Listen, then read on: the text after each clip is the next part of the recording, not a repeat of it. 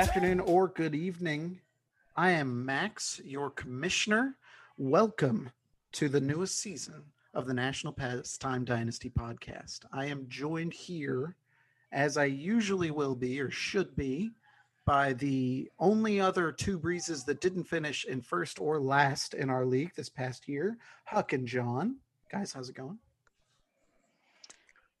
It's going all right. I mean, decently. It's good to talk about baseball again. I haven't really talked about much since, last year. Last year left a really bad taste in my mouth, so I'm ready for a New Year's start. Yeah, last year was the first year I didn't finish in the top three in quite a while. It was upsetting, but it's okay. We got this. Well, I was It's probably talking because you suck. I don't know. I was talking Basically. more like MLB wise, like just Astros getting knocked off and the Dodgers winning and pandemic shortened season, and I just felt empty, and I'm ready to just write a new chapter. I basically block off the last 12 months of the year from my mind, and we're just starting fresh. Baseball's coming. It's going to be awesome. Yep. Yeah, and hopefully it's completely like absent any COVID issues this year. But first, I am so Sure. I said hopefully. We don't know. I don't understand why they wouldn't be able to get vaccinated before the season starts, but whatever. I am so fucking excited for the draft. I'm so excited about us being able to draft in person again. It's only going to be the second time we've ever done it, but the house looks amazing. I think Dad did a great job picking it, albeit it's a little expensive, a little bit more expensive than something I would have chosen, but I can't wait. Yeah, I mean, it looks really fun. It would be nice to get together with people and not be so worried about killing them or their loved ones. It'd be nice just to talk about baseball and have a few beers. Jeez. Yeah, I plan on having more than a few. Some I plan on crawfish. having many beers. I don't know that crawfish is going to happen anymore. Yeah, I don't know if crawfish is going to happen. I was planning crawfish and spending a lot of money on that before I knew I had to pay $300 for a weekend. Is crawfish an expensive endeavor? What is that? Somewhat, yes. And I just want to correct you real quick. It's a $310 endeavor. And so anybody listening that hasn't paid, please do so, because I think only 3 or 4 people have, and I'm starting to get real nervous. In the business, they call that a segue. So But what yeah. are we going to eat? Porridge? Is there nothing between crawfish and porridge? That's it. That's the jump. Only options. Well, I just don't get it. Like, we've gone this far. I don't think we're going to be destitute. Might as well make it a thing. Listen, Trevor's coming, so he's going to bring some Yippee-Ki-Yay mini sirloin burgers. We'll probably have burgers and hot dogs and whatever else. We can start discussing food when we get a little bit closer to it. Trevor sponsored by this burger company or something? No, it's a little jingle that we used to sing for small burgers, but it's Inside joke. inside joke. Yeah. Inside joke for Cool. none of you guys that are listening. So Great. Well, considering our audience of like 12 people, the inside joke might actually hit 3 or 4 of them, so that's not too bad. absolutely, yeah, perfect, awesome. So yeah, excited about the draft. What are our expectations for this year as far as COVID goes? I mentioned I hope that there are no implications, but if we go back and listen to us talking about this a year ago, all the things that I hoped would happen were wrong. We didn't get like most of the baseball season, and the baseball season we did get was kind of abridged and kind of, some teams had canceled games, and fantasy baseball as a whole was just way more difficult. So what are we getting this year? I really honestly think we're getting a 90% product. Some teams will not have full stadiums, and I think that has a large effect on players and whatever. I think last year it was kind of even keel because nobody really had fans. Everybody was playing in front of cardboard. So, you kind of expected to play and wherever. You'd think on a regular year the Detroit Tigers wouldn't have as much of a home field advantage as, say, the Red Sox or the Dodgers or people who sell out most nights. I think that might be the case a little bit. Other than that, I don't think taxi squads are going to come into play as much as they did last year. I know there's been a few cases early on. I think Joey Votto has already been diagnosed COVID-19 in spring training, and obviously you'll see a few others. We've seen the Franmil Reyes and Jose Ramirez thing where they were caught eating out and had to stay away from the team for a little bit. So you'll see that. I just don't think that we'll see like what we saw with the Cardinals last year with abridging their schedule 2 weeks and having delays and all in the schedule and having to switch everything around. It was such a nightmare, such a headache. I don't think we see that. I mean, the vaccines are available to these people. So, I think we'll get back to a general sense of normalcy when it comes to the season. I don't think there's anything in this world that will surprise us moving forward. I really would not be surprised if something like that did happen because we have no idea. Things could change on a dime, even with what we think should be good. So my expectation is, like Huck said, I think that's a good number, is like a 90% product. I expect there to be interruptions and other things happening, but honestly, nothing would surprise me if something came in and completely threw things off. It would just be yet another thing to happen in this crazy past year. So I hope all things go well, but I'm not, holding my breath on that one. How far off are we from a new CBA? Long way. No, I'm talking about like when's it due? Oh, it's the end of this season, isn't it? I'm not talking time-wise. I'm talking discussion-wise. They're a long way away, but I believe it's the end of this season. So we could be talking about labor issues come July, August, like it's 1994 all over again. Yeah, when baseball starts back up, I am at least preparing to treat it as if it's the last baseball season I might see for a couple of years. That's sad. That's a very glass half empty. It's incredible. I don't know about a couple years, maybe a little bit of an exaggeration. Like what, 2 years? 2 years? You think we? Yeah, I think should come together before then. They. I mean, I could see them fighting over it for 6 months and missing a few months of a season, but I don't see it being a couple of years. Dude, with the arguments that they had last year for shit that is much smaller, like we're talking, the players want prorated pay plus this, like for the COVID year, like it seemed like they were a lot closer on that, and even that was like pulling teeth. I think where the players are from what they want and where the owners are from what they're expecting is so much further than that I think we should be prepared for some negative things to happen. Like, the fact of the matter is, the bulk of players' careers, the bulk of stars' careers is still played under amateur pay and arbitration. And the players are, like, with how good young players are right now, they're going to want to change that system. Like, there's no way they keep that system in place. No universal DH, no, anything is going to fix that. Of course, and I think that they probably will. I think a lot of it has to do. I mean, if you're talking about the end of the season, we're talking about I won't say a majority, but a good chunk of people's careers. If you're talking about the COVID shortened last year, and then if you start going into a strike or some kind of absence of play next year, I think you may have had a case for like a big extended absence this upcoming year if we just didn't come off as COVID. I think things are going to come a lot closer together because people want to avoid. I mean, you're killing baseball. You're absolutely killing baseball. You're giving a real big black eye if you don't play 2 out of 3 years, and especially if we have a good year this year. People are going to start to come back. Baseball is going to start to thrive again. People are starting to trust baseball again.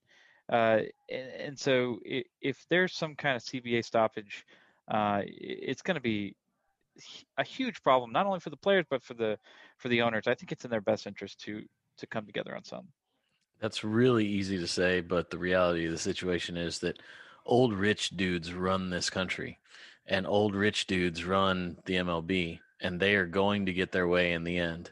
Yes, there could be some concessions about some of the things because the players really got screwed in the last agreement. But in the end, the owners might make a few concessions here and there, but they're going to get their.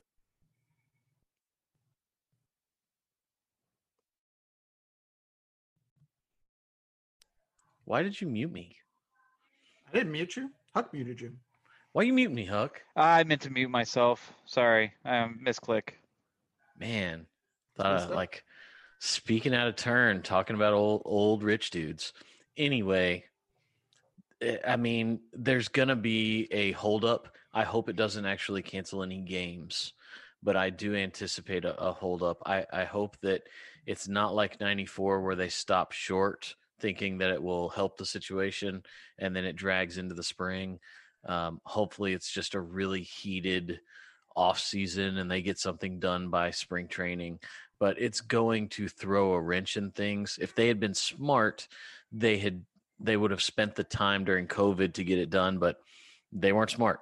The owners are going to get their way. They're not going to, negotiate down to what the players want. That's just the reality of the situation.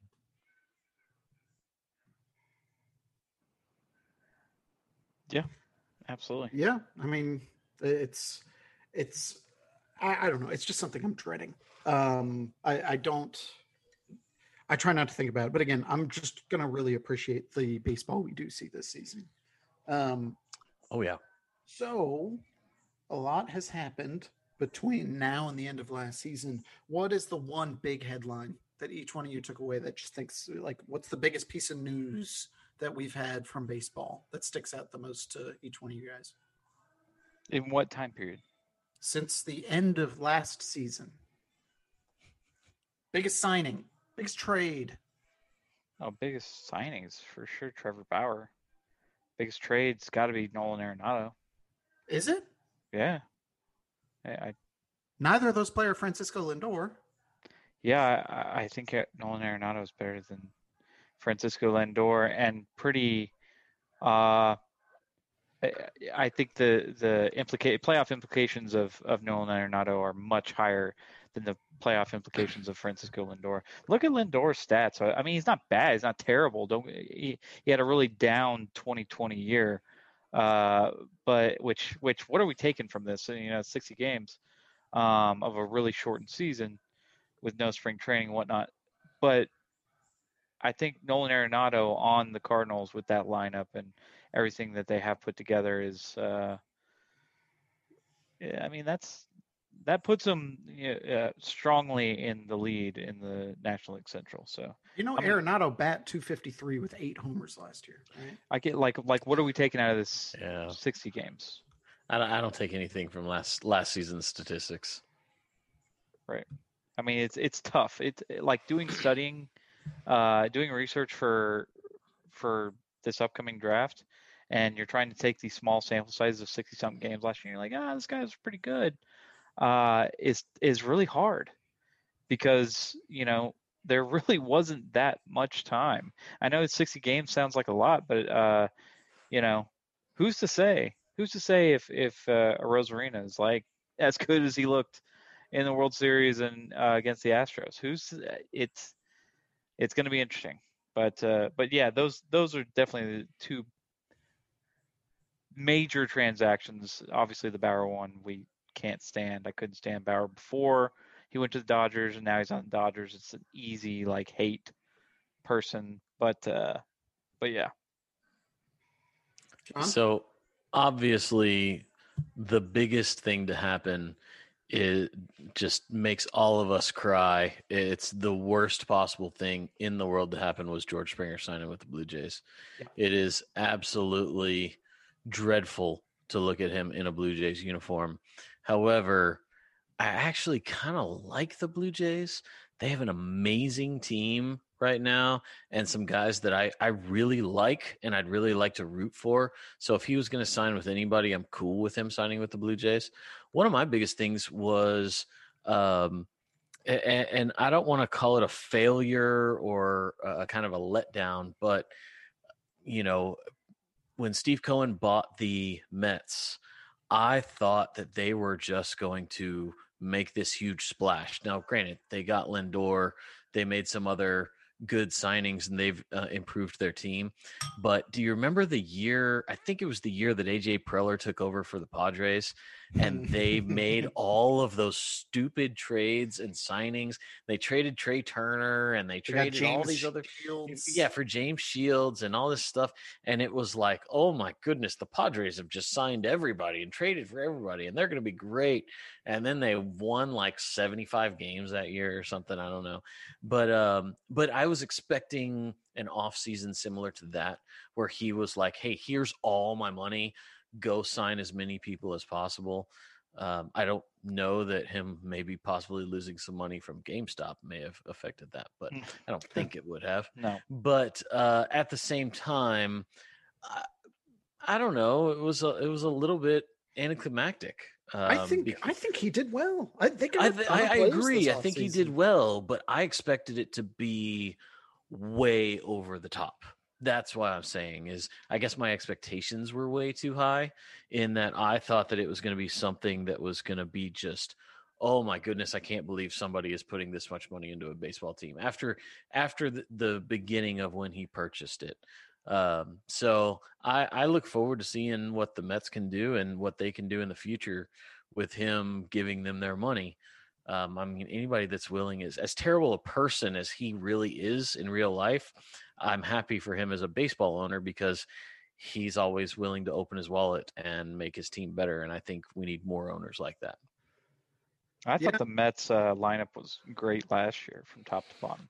I thought there was very little weakness. And now, you add Lindor and you add Carrasco, you add some other pieces and, it's still good. But the Mets are one of those teams where, they make some moves and they just don't have it. I mean, yes, it's only been 5 years since they've went to the World Series. Was it 6 years ago? When they were, the whole Harvey, DeGrom, Syndergaard, Matz rotation that was good enough to, to rival the Royals when Daniel Murphy was just hitting every ball that he saw over the fence. But it just seems like the Mets are like a loser organization. They just don't have it. I'm sorry. Every year, like I said, besides 2015, we think these guys are going to come out and beat the Braves and beat the Phillies and beat the Nats, and they just don't have it. So it'll be interesting to see if they can, if that lineup really produces the way that we look at it. I think the fact that they still have DeGrom, they added Carrasco, Lucchesi, Stroman. I like the Taijuan Walker signing. I know that's not as big a deal. They still have that elite bullpen of Familia, Edwin Diaz, Dellin Betances. Their infield now is Pete Alonso, Francisco Lindor, Jeff McNeil, Jonathan VR, which I don't care what you think about VR. He is the worst player in that infield, and he's still a pretty solid player. I think it's split time with JD Davis, but yeah. Yeah, well, he might, and JD Davis is good too. They signed Pilar for the outfield, which seems minor, but he's a really good defensive player. Conforto, I think the biggest issue for them is if everybody can stay healthy. That's the go-to for the Mets every year. They don't have Thor. I don't think he's coming back at all this year. Yeah, he'll be back by the summer. Okay, so add Thor to that rotation, and that's scary. But again, if he can stay healthy, it just seems like everybody on their roster is always injured. It's just they fail in the most Mets way possible. Yeah, Dominic Smith, but let's not talk about him. We'll just keep that little secret. Sure. Yeah. Nobody knows who Dominic Smith is. Yeah. We'll have like a code word, peanut. The biggest thing Peanut. that I Huck's drafted Peanut in the third round. You got to whisper peanut. Son of a bitch. He got him. Yeah. The biggest thing that I can't stop focusing on is payroll this year, just across the board. Part of it, I think, is because of COVID, but I think part of it is also just for some of these teams, there's nothing stopping them from just bottoming out, and it sucks, man. Like, just for reference, the worst team in the league in payroll in 2019 were the Rays, and they were still pretty good, 64 million. But when I say pretty good, they were a pretty good team. There are Pretty good. They made the World Series. Pretty good. yeah. They did okay. They weren't embarrassing. In 2019? Okay. Okay. That's what I'm talking about. I'm not talking about 2020. I'm talking about 2019. 2020, everybody's payroll was cut. It's like 6 pandemics ago. Right. So now, including the Rays, there are 5 teams below that mark. The Indians are paying their team $40 million this year. Pirates are paying $43. Keep in mind, the Dodgers payroll is currently at $238. Yeah. Like the Astros paved the way. The Astros showed them how to do it and make a good team and win a World Series, plus, a little trash can on the side. Yeah, but sure. I mean, that's the thing is they were the example. Why, if the rules, it also goes back to the collective bargaining agreement. If the rules are going to allow you to do that, why would they not do that? I completely agree. I think it's bad for the game. It just sucks. I think it sucks just like I think the shift sucks, and the fact that, not the shift itself, but people not, I guess, adjusting to it, people not teaching players to hit opposite field. The same way I think people wanting 3 true outcome players, like home run, strikeout, walk, like that's it. I think there's a lot of things that are wrong about the game right now, but there are 20% of the league, they're just not even trying. Like we're looking at the Rockies, who went from having a team full of solid players, 157 million in payroll, and now they've cut it down to 104, and that's just because they're stuck with some guys' contracts. They would cut it by more if they could. I don't know. It to me, it sucks. The league average payroll since 2019 has dropped 20 million, and so I would like to associate that for the most part with COVID and the uncertainty of the collective bargaining agreement. But part of me is just like, this is what John said, what the Astros did. And I really hope that they find a way to fix it. I mean, how do you fix it? Well, you got to reach 50 million. All right, let's go ahead and give our third baseman, just go ahead and give him a couple extra million. You got to hit, a certain number. It's really hard to fix. And I guess the end goal for everybody, if you've seen Moneyball, it's a little tough to stomach this one, but the end goal for everybody is to win, is to win a World Series. Some is to, make money and stay under a certain, salary point. But tell that to the owner of the Indians.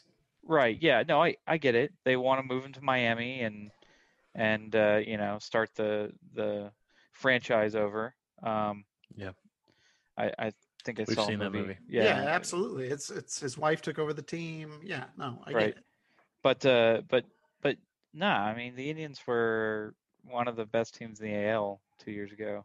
I think the Pirates are the team and they didn't re-sign any of those players. I know. None of them. But they're all like 30, and you could say that's in their prime. But I mean, a lot of the good players they have when it's like Michael Brantley, who he's killing it for the Astros, but he's 34. You're making no good points right now. What, Carlos? No, they're 30, but they're at the prime. end of they're at their end of their whatever. The so biggest free agent pitcher of the year. They got Shane Bieber. They have Shane Bieber. They do have Shane Bieber until he signs with the Yankees in a couple years. The Indians are not the Pirates, okay? The Indians have some really good starting pitching, and they have a MVP contender in Jose Ramirez. The Pirates... For how long? Okay, sure, you can say for how long. I'm talking about, like, right now. The Pirates are like a minor league team. Name their starters from top to bottom. You can't do it. And name the rotation. Obviously, you won't know probably the 3, 4, 5 starters until opening day or until around then. They won't get drafted in our fantasy draft. That's a sad team. That's a team that sold Josh Bell for nothing. That's a team that that's doing like what you're talking about. I don't think the Spiders or Indians or whatever you want to call them are gonna are. It's fair to put them in that conversation right now. I think it's fair to put him in that conversation just because of like the Pirates have made dumb trades. Like I honestly think that's just mismanagement and it's dumb. Like it's just like okay, well we keep trying to hit the reset button and do that smart thing and start with young players, and then once they come into their prime and we're not paying them much, we can sign free agents. And I think they've just done it really poorly and like have been mismanaged. The Indians had a team that could be a World Series contender any given year, and we're like, I don't want to pay him. I don't want to pay Lindor. You know, it's time. It's time to hit reset for no reason. And this is institutional. This isn't something that just came up with the Indians. They didn't pay CC Sabathia. They didn't pay Cliff Lee. I mean, this has been going on for years in that organization where they develop these amazing players and then they don't get anywhere with them. They get right at the precipice of winning a championship, but they can't get over that hump, and they just need something to get over that hump. You know, you think of when the Astros signed, and these were very minor, but when they signed Carlos Beltran and some of those guys, and they brought in some of those extra pieces to really help get over the hump. That was huge for them, and that really helped them win a World Series. And the Indians were never willing to go that extra mile and to re-sign the amazing players that they developed. They've let everybody go for years. And I understand someone can sit here and argue, well, they're not going to waste their payroll by paying these guys millions and millions of dollars when they're off their prime. I mean, just look at Albert Pujols playing right now. I get that, but you still have to put in some effort to bring some of your guys back and not let all of these amazing players go, which is what they've been doing for 15 years. And they made it to one World Series because they had an amazing group of talented young players, but they're going to keep doing the same thing over and over again. I mean, that's frustrating. I agree, Max. The Pirates are just mismanaged. If they had some decent management, they had some good teams a handful of years ago. I think they've just been mismanaged over the past few years. I think a lot of these teams ask themselves, and not that this is wrong, because it's not wrong, are we World Series contenders this year? And if you're not, then we're sellers. Whenever that time comes. And the goal is to let's try and get to that point where we can answer, when we ask that question, the answer is yes. So the Pirates, are we No, we're not. All right. And so we're not going to try to put a World Series lineup out on the field this year. We're not. Next year, we're not. Next year, we're not. And then eventually it becomes, yes, we are. And yes, we can be in this conversation for whatever. Now, I would say, yeah, there's probably a handful of teams that are going into this being like, no, we're not contenders. I'm not going to name them all off, but, like Rockies and Pirates and Royals and, even Orioles right now and Rangers, all those people can say, no, we're not contenders. And so we're not in the business of signing somebody like Ryan Braun or somebody like, that's 28, 29 who probably can get us some decent exposure. It's interesting, but you see somebody like the Giants who are doing that for whatever reason and putting decent products out in the field and signing these mid-level free agents to pitch or play defense. So it's not everybody, but the goal is to win the World Series. The Astros won a World Series. We could see in 6-7 years, once the Pirates come back up and they've won a World Series, go after people like Verlander or such, big players as Verlander. And then we're just complaining, we're just yelling into the void. While teams like the Indians, who are trying to do what the Astros have done or did, haven't won a World Series since '48. So, but they're not trying to do what the Astros did.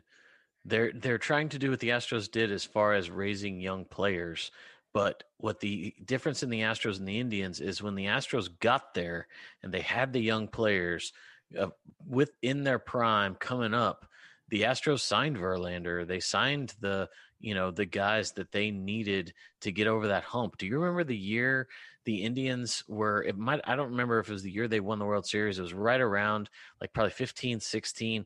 They had this amazing team with Kipnis and Jose Ramirez and Lindor and the unbelievable pitching staff that they had. And you couldn't name any of their outfielders. They had like Tyler Naquin starting in the outfield. Yeah. And, Rajay Davis. Exactly. But it's because they weren't willing to kind of put that forward. And, like Lonnie Chisenhall isn't good enough to be your right fielder. Go sign somebody on a 2-year contract, pay them some money, and that might get you over the hump. Maybe that, finishes the game in a rain-delayed extra inning Game 7 World Series game. I don't know. I get that, but it's not a foregone conclusion that they would have been contenders the next year or whatever. They still have a lot of, I won't say a lot of their players because they just got rid of Lindor and Carrasco, and Santana signed elsewhere. But it's not if they kept re-signing these players. The reason the Astros were so good is because all these players that came up around 15 and 16, you had Correa and Bregman and Altuve was probably 5 or 6 years in, but you had a lot of young guys, George Springer, who it's like, man, they're going to be with us for a while. They're we've got a good team not only now, but we could be a dynasty that extends 2018 and beyond. And yeah, we only went to one more World Series since then, and whatever. I'm sorry, 2 more World Series, correct? No, 1 more World Series. No, just one. Just one. But we saw an opportunity. We kept saying yes. I just don't think the Indians had that answer. Are we contenders? Yes. Whatever. And right now, I mean, if you'd like, they could sell Jose Ramirez for a whole truckload of prospects. They could sell Shane Bieber, even though that's not smart, for a whole truckload of prospects, and become somebody like the Pirates. And maybe we see a different Indians team, whatever. But I think it's whatever that they're still trying to build around these guys, at least for now. We'll see this summer if they become whatever. But, I'm not hating on the Indians as much because I still think they're a decent team. They're like a team that can contend for that title. I mean, they're probably not going to be the White Sox. They're probably not going to be the Twins, but they're better than Tigers and they're better than the Royals. And so you can't really put them in, Better than the Tigers and better than the Royals is one hell of a litmus test. It's in their division. We're talking about in their division. I'm not sure they're better than the Royals. You just like the Royals because they've made some changes. The Royals are making money moves. Benintendi, baby. Yeah, Royals are trying. They are trying, and they have some people coming up. So here's my proposal. Okay, what if they take and change the revenue sharing system that the league currently has they alter it in a way to basically incentivize trying to field a competitive team? Because if you sit there and say, listen, if you win 100 games and your payroll's 125 million, you'll get a bonus 40 million out of the revenue sharing. And if you win 65 games and your payroll's only 40 million, then we'll pay for 5 million of it. You know what I mean? Something, now that's obviously not an exact equation, but basically something that says if you spend money to put a better product on the field, then from a revenue sharing perspective, you're putting a better product out there and people are going to want to watch it more often. And so as a result of that, rather than a flat rate that people get, and then obviously the playoff revenue and things like that, you scale it in such a way where, if you're the fucking Pirates and you're not willing to pay anybody to play baseball and you're willing to send out a team that is going to lose 100 plus games, you are losing money. Like, you're leaving money on the field. You would make more money theoretically as an owner trying to win games. So yes, you could do that, or also you could do the reverse drafts like we do in a lot of fantasy leagues. If you were just outside the playoffs, then you get first pick. And if you are last place, you are perpetually in the middle of the draft. And, you know, keep teams from tanking, or a lottery like basketball does, you know, keep I'm teams from tanking. I'm just not sure it would work as well because I think the space between the number 1 overall pick and the number 8 overall pick isn't like it's not as wide as it would be in the NBA or NFL. I think we can all name the 1-1s for the past, 5 or 6 years, maybe even But a decade. But you get what I'm saying. Yeah. The skill Yeah. level between pick 1 and 8, like the skill level in the NBA between 1 and 8 is like all-star and guy you've never heard of. You know, in the NFL, it can be the same thing. It's the difference between Andrew Luck and really good offensive linemen that didn't end up being very good, like Taylor Lewan. Still would help. Just saying. I know, I completely agree with that. But at a certain point, if you have to make it so that you can't make as much money if you're putting an inferior product on the field. Yeah, It's bad for the game. You're probably not selling on any tickets either. Nobody wanted to go to Astros games when we were bad. That place was empty. Yeah. You could We hear were a pin drop. historically bad, though. Yeah. Historically bad. 300 lost seasons in a row. The Pirates were really bad 2 years ago, and I went to a Pirates game, and it was a Pirates. I think they were playing the Tigers, and that place was full. You know, I mean, that's the thing, especially in a COVID world when you can open up and have fans. They're going to be so excited to go to a game. They're going to make money if they can fill it. Like they've already said, the Rangers will fill the stadium. If they can fill that stadium, the Rangers could win 25 games this year, and they would make a ton of money because thousands of people are going to want to come to the game. It's the first year of the stadium. Now, granted, this year, that's true. First year stadium. Yeah. So there's a lot of pieces that work into that, but I think that, you know, people still will go to games. Yes, the stands aren't near as full as, say, Red Sox games or games of people who are, you know, doing great. I'll bet you the games in Chicago for the White Sox are going to be amazing this year, but people are still going to go to the games. Owners are still going to make money. I mean, that's how old rich dudes run the world. They know how to do it right. I mean, we talk about the Pirates too. The Pirates have the number 1. I mean, it's voted. A lot of people, I've never heard a bad thing about PNC Park. It's people have voted number 1. It's overrated. I'll be honest. It's not as great as I thought it would be. Really? Like on all these blogs and stuff, and I know you shouldn't read into that. You should experience it yourself. I've never been, but you know, I've never heard a bad thing. People say it's beautiful. I went to the Jake and PNC Park. I went to the Jake. Hannah just asked me, what's overrated? I went to the Jake and PNC Park on the same trip, and I enjoyed the Jake way more. I thought it was much nicer, much cleaner, having a lot more to do. The PNC Park draw is the view. The view is gorgeous. You walk downtown, and Pittsburgh is a really cool city. They have some really cool breweries and some really cool things to do. But when you see those yellow bridges, it's absolutely gorgeous. But when you get inside the park, it really wasn't anything different. There's nothing inside the park that really stood out to me. We even took the PNC tour.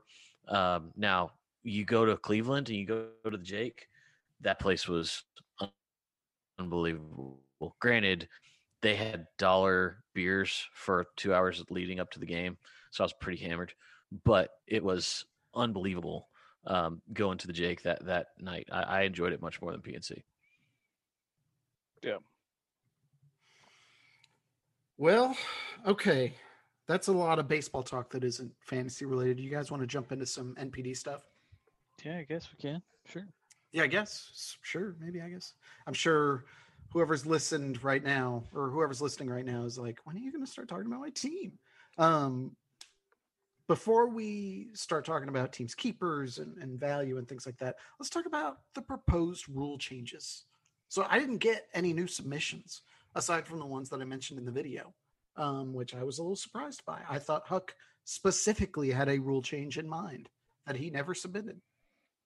To be honest, I built my team around that rule last year. And so if that's the way we're going to play, to be honest, as long as we have triples, as long as there's baseball, I don't give a shit. You guys can do whatever the fuck you want. In that order, triples first, then baseball as a whole. Well, I mean, one requires the other, but yeah, no, I mean, yes, I very much complained about this, but it wasn't so much complaining as it was making sure everybody in the league knew what they were doing and what they were getting into, and exposing John. No, not. I mean, exposing John, but also letting people know. Listen, we are changing a rule from walks. We have walks per innings pitched, right? Or what was it? We used to K to walk ratio. Yeah, K to walk. And we changed it to walks. That greatly affects the bullpen. That was our first year, right? Last year was our first year. Yep. It totally tanked my team. It's the whole reason I didn't make the playoffs. Yeah, I'm just saying. I just wanted people to know the effects of what was already happening, in our league, and it didn't really fucking matter because the 6 weeks was a total shit show. And if you planned or tried to do any strategy during the season, it didn't really matter because those 6 weeks were just off the wall. But worth noting, I think both Dad and Sutton, who made the championship, had pretty good starting pitching on their rosters. Right, exactly. That's what I'm saying. Like it was, it was whatever. It didn't really come into play. It's more of, to me, I mean, over time, I think that strategy works better. It's like if I came in with the strategy and all this, research on weekly stats or whatever, and then, somebody like Randy Arena comes in and just blows it all up, hits 20 home runs, then you lost this week. Doesn't really matter. No excuses. Play like a champion. Dad's championship is legitimate. The Dodgers championship is legitimate. I'm not an asterisk person. I'll never be an asterisk person. So it was, it's fine. But I'm just saying, statistics did not come into play last year like they normally would. Okay. Well, with that in mind, we know the rules. Like I think I've already made myself pretty clear on how I feel about some of these rules. So I'm basically just going to be asking you guys, the Yelich exemption. We did it basically last year. Like it was in a COVID year. I kind of used this idea. We voted it in temporarily. It's something that Matt asked for a couple of years ago. How do you guys feel about the Yelich exemption? I think it's stupid. Thank you. I'm glad we agree on this. If you want to keep someone on your team, keep them on your team. We haven't talked about DL spots. I don't know if we've discussed that at all. Don't get off this rule. Sometimes don't get off this rule. I'm saying, I'm saying it's related.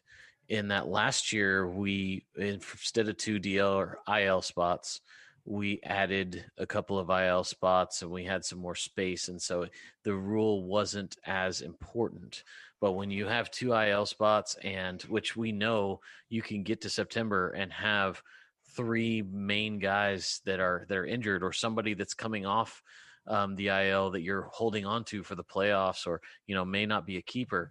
And so I'm not sure on the number of IL spots that we are looking at. We're gonna have to talk about that here in a little bit, but put a guy in one of those spots, and if he's not worth it, then drop him.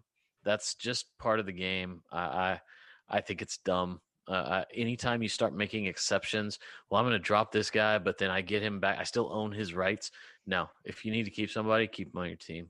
It's a cop out to not have to make tough decisions. Playing fantasy baseball, sometimes you have to make tough decisions. Danny Santana, keep him in the second? No. Okay, that's fine. Yeah, that was tough. That was tough. Yeah. Yes. Whoa.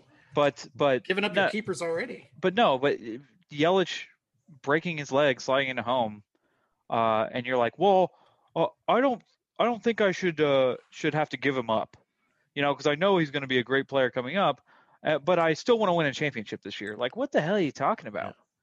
What the hell are you And- talking about? Your best player, the person that helped you get to the point you're at now, is now hurt. And you live and die with the team that you drafted and then you've put together. Why do you think you are above having to make tough decisions? And what's to make you say, what's the difference? And I know there's a huge difference, but what's the difference in that and me saying, well, we expand it. Well, I have Justin Verlander on my team, and he's not going to play this year, but I want his rights because I want to keep him next year. So I'm going to keep him on my team, but he's not going to take up a roster spot. That's ridiculous. That's like whenever you drafted Jameson Taillon in the 15th round or whatever. Well, I'm going to drop him even though it's April 5th. And I know the rule only covers like the last month, but I'm saying it's kind of a slippery slope. If we say, if you can drop him for the playoffs, then why can't we expand it to the regular season? And then it goes on and on and on.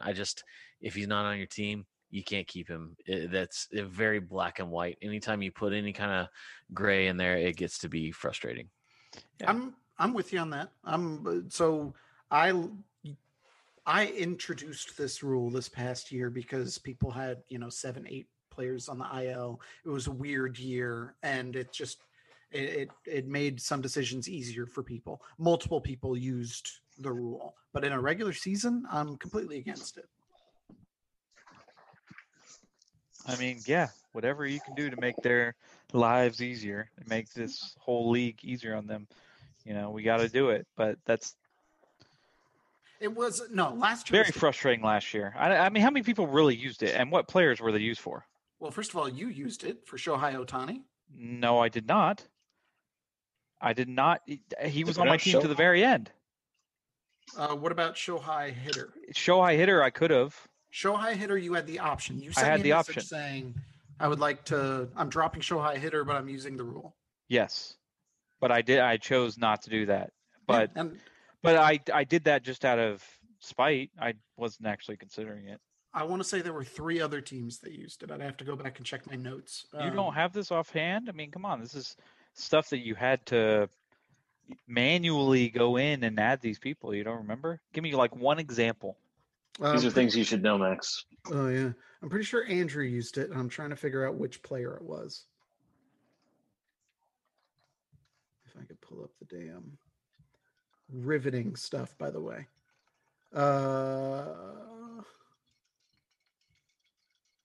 Okay, Andrew didn't use it. Oh, yes, he did for AJ Puck. See, all right. I mean, it's whatever. AJ Puck's awesome. Here's the thing: we all voted. It was a majority rule, and majority said yes. This year sucks. Whatever. But for a regular season, I'm with you guys. It's not something I'm going to be voting this for. Yeah, it's training wheels. Moving on to proposal number 2, the Sorgi rule. John, you've dealt with this probably more than anybody, and that's having my teams are fucking awesome. Sure, right. Having teams or having players that are on good teams that get rested more towards the end of the season because teams clinch playoff spots. Do you guys think we should shorten the regular season for fantasy? Yes. I think we should shorten it a week. Although I will say this, Huck and I played in the championship a couple of years ago, and my team performed offensively better than maybe any team I've ever had in my entire life. They just absolutely blew up, and Huck never had a shot. I would be interested to go back and see how that team did historically for a week compared to other teams. So Max, you need to get on that statistical analysis. But it was a great week, but I was playing a lot of people that weren't on my team in August because of those last couple of weeks. So, I mean, that's going to happen in September, period. That's why I think shortening it too much can be a mistake, but I think shortening it 1 week would help that ability, because we know guys make the playoffs based on 5 or 6 players, and sometimes those 5 or 6 players aren't playing in that last week. Either they're resting or their team sucks and they've already benched them because they twisted a finger or something like that. I mean, anything can happen. So I think 1 week is a good amount. I think last year, and I'm not for or against this. Obviously, I'm like somebody who likes to do things the way they've always been done. As far as fantasy is concerned, I'm all for new baseball rules and new baseball, whatever. I like the 7 inning doubleheaders. I like the universal DH. Kind of. I could go either way. But anyway, what I'm saying is, on this, yeah, there's lots of points. I think Dad ended up winning last year, but Mike Trout didn't play that whole week. I don't think. Just because the Angels were out of it and it's Mike Trout, you kind of want to hold on to him. And he had some nagging, whatever. But in the week before, Mike Trout definitely did play. Yeah, I mean, just what we've seen from fantasy football. You want to put the team you drafted out there. You want to put the people that brought you to where you are to have them play. You don't want whole new lineups. You don't want to get beat by young kids who came up in September, October. You want to use the people you drafted. So again, I could go either way. If you really had to put a gun to my head, I'd say yes. We should shorten it. But yeah, I'm like right in the middle on that one. Okay. Yeah, I would shorten it by. I mean, honestly, I'm good with either one, but I do think it needs to be shortened. I specifically would want 2 weeks, but I would take one. You'd only get to play me once, so that's disappointing for you. No. What would I don't remember the numbers offhand, because no matter what, we don't have like an even cut of, we play 15 games against the rest of the league. Right. There's no way we could play a 15 week regular season, because that would be way short. But what is the regular season now? Is it 22? 22, so 6 people twice. So basically, and this comes into play on the next rule change proposal. But yeah, you would play 6 or 7 people twice. 6. Right? 6. Yeah. So, and that does come into the divisions discussion, but I'm trying to figure out if we could leverage that in order to really find a better way to decide 1 or 2. But I don't think it matters, because you either play 5 people twice or 6 people twice or 7 people twice or whatever.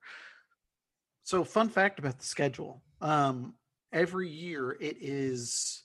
So I used to think it was randomized. And starting last year, I think I actually went and looked at it. The way it's scheduled is that teams in alphabetical order are more likely to face each other twice, and it kind of scales down from there. So if my team starts with an A, I'm going to face the teams that start with B, C, and D twice. Is that how it works? It's alpha order? That's how it used to work. Now, every year when everybody's signed up, I click shuffle. Okay. I feel like, did you recently shuffle again? Maybe. I feel like I'm facing somebody different than I was. Who were you facing? Tony and Paul Goldschmidt's gay. Now I'm facing Oscar Snubs. I'm not complaining, but I don't know. I haven't done it recently. But I'm looking. It is indeed shuffled. It's not that stupid regular. So in the commissioner settings, there's a regular season matchup matrix, and it tells you how many times you face each team. And it was like A through D, like it ranks it. It starts at the top and goes down, and it would just match you up alphabetically. And it was a stupid system. All right, well, get to the next one. Okay. All right. So we're more or less in agreement there. This is the big one. I think that is the boldest and most bizarre of our rule change proposals, the realignment. 2 divisions. And we could do several things with this. This could change playoff seeding, or it could not, that we have that option. No idea how we would choose who's in what division. Would add an extra layer to trade negotiations, and from a scheduling perspective, would simplify things significantly. You would just play people in your division twice and everybody else in the league once. So, is that right? Yes. There's 8 people in a division, including you. You would face 7 other teams in your division. So you'd face 15 teams plus 7 is 22. So, I'm against this. However, I could be talked into it because of the scheduling issue. I will say the perfect thing about fantasy football is you have a 14-team league. You play everybody one time. The playoffs work out. It's perfect, and it's even and it's easy, and I love it. And they're going to screw it up if they wind up adding an 18th week sometime. But I want that in fantasy baseball. I want some bit of normalcy, but I don't like the idea of playing some of the teams twice as many. It works out great in MLB, but in fantasy, it's different. The only way I would maybe be convinced of this is if we shuffled the divisions from year to year. And the only reason I say that is I don't want to get stuck in a division with 4 really, really good teams, and it's amazing, and they're battling it out constantly.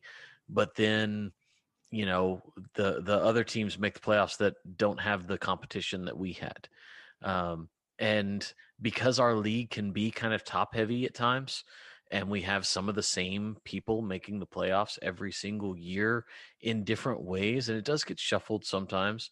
I think that it could be the balance could be there. Plus, I love the competition. I love to face everybody regularly and be able to talk trash with everybody regularly. And I don't want it to be where I only play Huck once in a year, every single year for eternity. Well, you could be in my division. Exactly, but that's what I'm saying is if we did that and we decided to shuffle the divisions, then you would have but that would take away your rivalry thing that you really are looking for, but that would even up the schedule and still allow you to have like a single season rivalry against other teams and things like that. But I don't know. I don't know that it really fits. All right. I love this idea. I also take into account what John said. I love this idea because I like new wrinkles added into strategy and stuff like that. And Max, you're right. With trades, you don't want to trade somebody that you're constantly battling with. You have to face twice. You're competing with whatever. But like in European soccer, you can, and this is just an idea, hear me out, you can be relegated. And if you're last place, you may be able to be switched with the person that was in last place in the other division, whatever. How about the champion gets to choose which division you go in and replace whatever team they want with it? That's kind of interesting. Like, I hate playing against Max's team twice a year, so I'm going to take the last place team, put him in my division, and I'm going to move Max to the other division. Like one switch? Yeah, one switch. Just a swap. So just one switch per year chosen by the champion? Chosen by the champion. Exactly. And they get to choose. I think that's cool. I mean, okay, yeah. It, But that's fair. Can we add an amendment? But listen, your argument about being stuck in top heavy, whatever, is only getting worse. Because this person that wins the championship may take another person that competes in the championship because you're choosing another good team and you're replacing him with, a team that's not so good or doesn't really have the passion or doesn't really pay attention that much. So you're just making it easy on yourself after you just won a championship. I don't see anything wrong with it.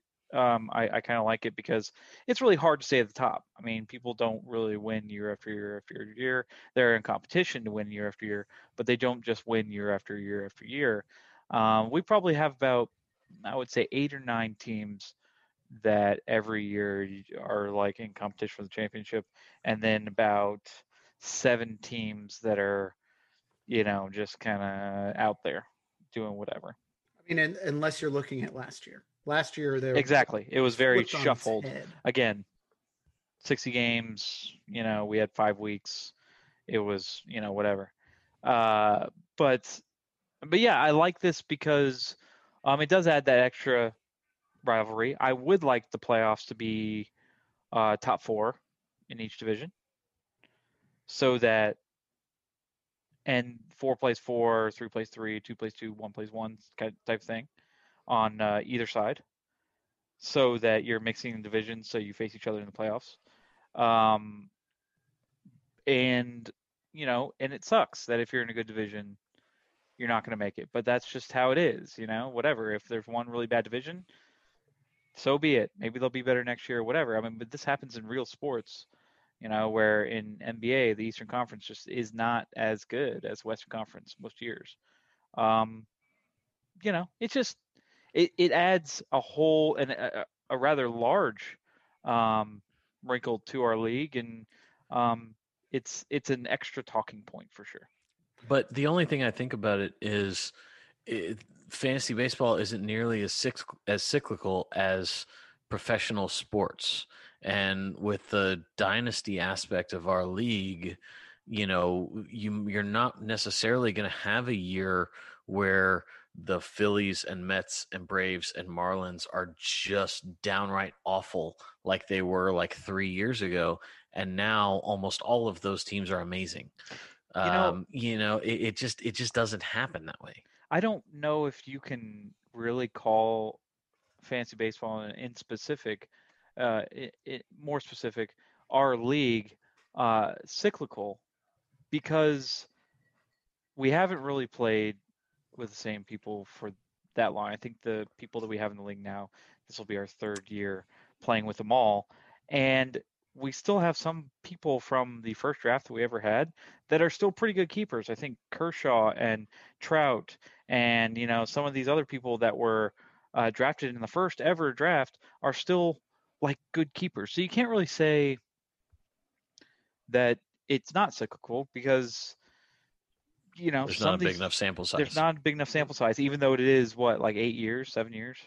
If you look at the keepers, look at the keepers between the 16th and 22nd round this year, and it's more packed than the first 4 rounds are, which is something we've never seen before. And it's because A, we've got a little bit more consistency. Like Huck said, this is our 3rd year with the same people. And B, this is the smartest the league has ever been when it comes to baseball. Like, I'm sorry, I agree. In the past, we've always had dead weight. Now, I would argue we don't really have any dead weight. And if you try and point out, okay, this person's the worst owner in the league, and I say, well, they made the playoffs last year and you didn't, what are you going to do? What I look at some of these keeper lists and I'm like, some of them I think they're really terrible, but at the same time, I did the same thing last year and people made the playoffs. Same thing the year before that. So last year is just. Well, no, but I do agree though that all it takes is for folks to look at Jose Altuve in the 16th and Chris Sale in the 17th and Corey Kluber when he was in his prime in the 21st or 22nd. And people go, man, and they see the importance of rounds 16 through 22. I mean, I researched more, and y'all know my strategy last year, but I researched more most of the time for rounds 16 through 22 than I do for rounds 1 through 10, because rounds 1 through 10, I'm taking, the best available guys. And so I agree that the league is smarter than it's ever been. Everybody is improving on that front. I mean, I've seen even Brad take minor league guys. Jeez, that's, out of the blue. So, I think that that's a good thing for everyone. And I can see that we need more data to really understand whether that cycle will continue. But in the recent years, it's been kind of top heavy. I hope that changes. I hope there's more parity, and I hope that other teams begin to contend. And I think other teams are beginning to contend and are improving. But I could see that the division thing could be a bit of an issue. That's why I like the idea of shaking it up every now and then. The relegation idea is definitely interesting. Yeah, I think we should take a vote on it this season. Obviously, I don't know. I mean, it's up to y'all, but we couldn't do it this season. Maybe we do it next season. But we definitely could do it this season, because let's get to that fucking rule change. My sponsored rule change of let's vote now and change that shit instead of waiting a year, because that's the dumbest thing I've ever heard. I still like the waiting a year, because as long as it's pre-draft, it doesn't really affect. As long as people aren't their whole team isn't affected by a rule change. That's the thing. These rule changes are happening after keepers were submitted. So no, But I that's still the think it thing should be next year. we start texting about this in January. We could have rule changes due on February 15th, and then the rule change vote is March 1st, and then the keepers are due March 10th. I So mean, that's the thing. The rule change happens before anything happens, and the rule change takes place that year. Let's knock it out and get that done so that we're not waiting a whole year to alter these changes. Because like when we added walks, we were like, what did we agree to add? I have no idea. And we have to go back and look. Max, you had to go back and look at all the rule change discussions because we didn't remember any of them from a year ago. Whereas if you make it now, it affects this season now, and that's what everybody's working towards. That's why we have a Google Drive, so I can go back and look at whatever the hell we talked about. But the rule change to change the rule change date won't happen until next year. That's the thing. Fucking stupid. Yes, we'll get into some rule inception. I don't know. I'm willing to discuss it at the draft weekend. I'm looking forward to just getting drunk and talking about the potential realignment for like 10 hours the night before the draft too. And then we just could do it right there, right then and there. Here's my deal. I am kind of torn because I love the in-person discussion. Let's get together and let's everybody that's at the draft talk about these rule changes and the good sides and the bad sides and everything like that. And if we do the rule change rule, then obviously that isn't possible unless we do it via Zoom, and a 16-person Zoom is an absolute shit show. It sucks. I don't know that that's actually possible, and we would miss out on that, but we wouldn't have to wait a whole damn year to change a rule. And this is why attendance to the draft is so important. And I don't know who's going to listen to this, who's not attending the draft. I mean, it makes the damn draft house not $310. Yeah, that's true. That'd be nice. But I'd say personally, if we're going to do this in person, if we're going to do divisions, we do it Goliad style. I don't know if you guys remember the Battle of Goliad. Black beans, white beans. Just pick it out of the bag. You don't have to die. You just have to go to some a different division. Well, depending on who you're in the division with, it could be worse. That's true. I personally like the idea of taking the two people with the highest career regular season win percentage and having them draft divisions. And it would obviously be, I'm going to pick who I think is worst first. And that's it. That's how you're talking about from last year. No, just overall. This is a dynasty. We've been doing this for 10 years. You know what I mean? Yeah. So he's saying you're more drafting people than drafting teams. You're drafting managers. So last pick will be like somebody's good. Yeah, like last pick would probably be John. So you don't want to be first pick.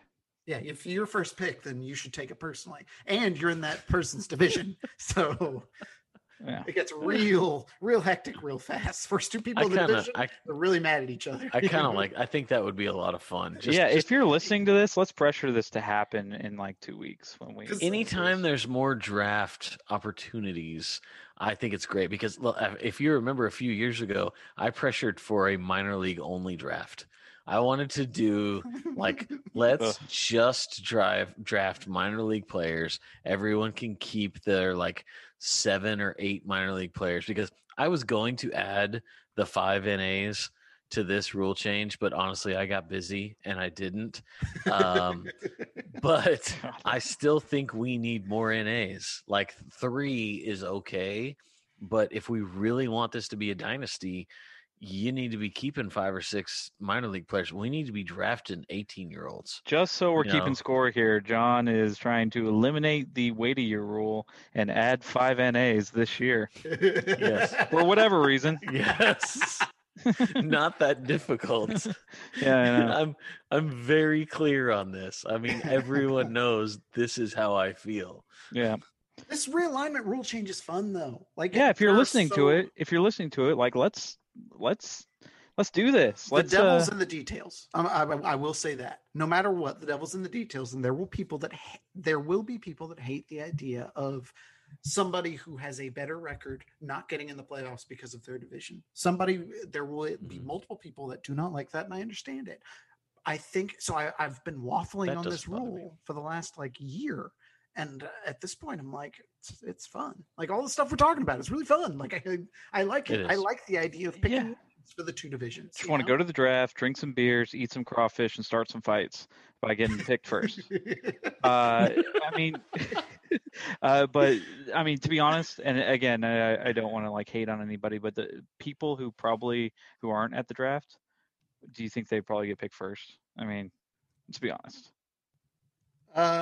It depends. There could be legitimate reasons for people not to be at the draft, but I can see that being. Is there a factored direct in. correlation of people who aren't at the draft and team talent? Tony that- and Brad are besides Tony. two-time champions. Besides, They- let's not talk that's- about Brad's championships. It's such a black eye on our whole thing. I'm just Seriously. saying, 4 of our championships are not attending the draft. The other people not attending the draft are Victor, who I think you're insinuating, Chris, who has a legitimate reason. Chris, yeah, okay, that's a little tough. There's a lot Chris- of people not coming. Yeah, Chris it turned the sucks. podcast off when I started talking shit about PNC Park, so we can say whatever we Oh want. yeah. As soon as like he got deep into the Pirates conversation, he's like, you know what? It's not worth it. It's not worth it. Yeah. Fuck you guys. Yeah. No, Chris had a legitimate reason. I mean, a couple people have legitimate reasons not to come this year, and it sucks. I hope in the future we just get rid of all illegitimate reasons. And like my dream is 16 people. in a Let's house. not get into this on the podcast. We Yeah, won't, my brain's gonna explode. You started it. Okay. Yeah, well, I'm sorry. If you're not coming, you're getting picked first, and not only because you didn't come, because your team sucks. Well, we'll see. We'll see. I don't know. I'm excited to talk about this at the draft house. I do think I this would is the not draft conversation Tony that'll take the first, longest. but I would Brad not draft might be Tony in the first. running. Yeah, John Gray in the 11th round. Get in my division, buddy. Okay, let's get to rule change proposal number 4, the losers bracket. Huck, what do you think? The losers bracket. Oh, losers bracket like we do in football. No, this would be something. So you have to like beat basically- people. You have to win games. Yeah. Okay. Yeah, that's fine. I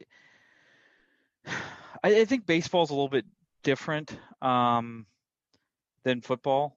I mean, it's less dramatic because the difference between like Levi's pick this year and Adam's pick this year is like not that much, 1 and 3.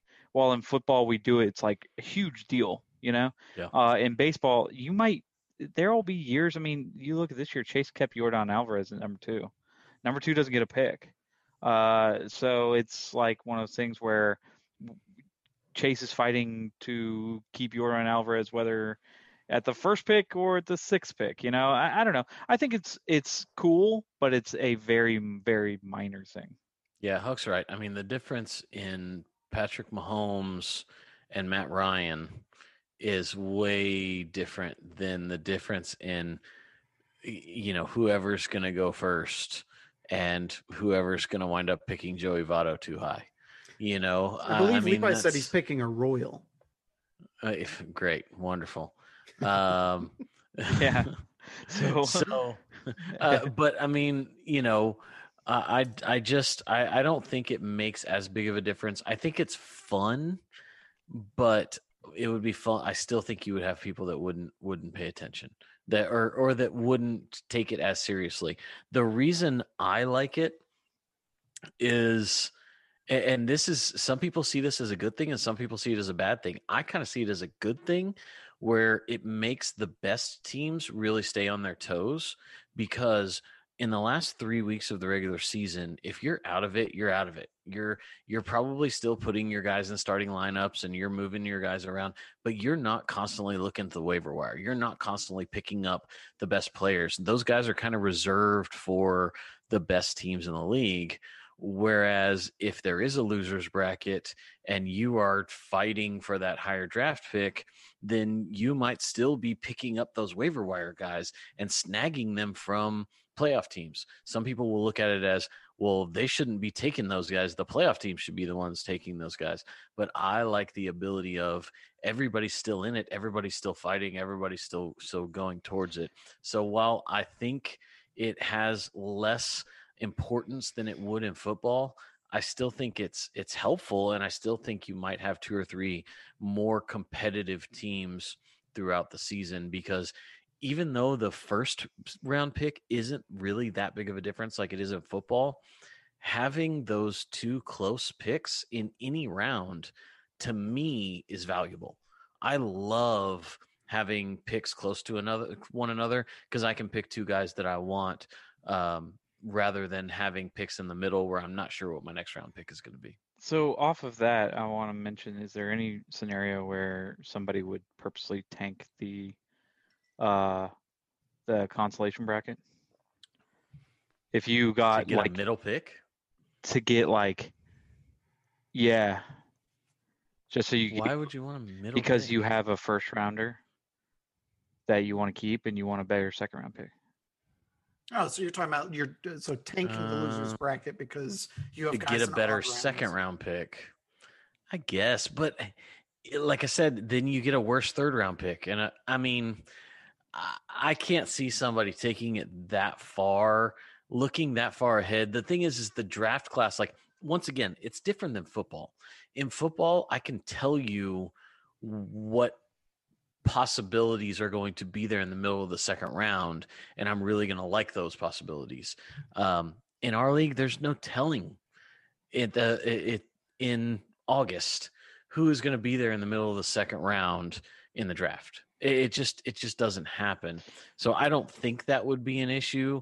I don't know. That's really thinking ahead. I think it's just more trouble than it's worth. Honestly, you don't Yeah. make the playoffs. You don't make the playoffs. Maybe you're right. That's it. Levi will just tank. Well, and the on problem his own. is would it have to be done manually? Yeah, If it would have to be done manually. If it has to be done manually, then that's a real pain in the ass. Right. Who's going to do There's that? there's no option for it. I thought there was an option for it. No, there's no option for it. That's too bad. Yeah, let's scrap that. Okay. Moving on to scoring changes. We have 3 different ones here. Saves with net saves, steals with net steals, OPS with on base percentage. John, I'll let you start. How do you feel? So the everything net, I think, is the way to go. I think, as much as I hated save percentage, it made it so much more exciting when a closer was on the field, because it gave more opportunities for wins and losses, I think.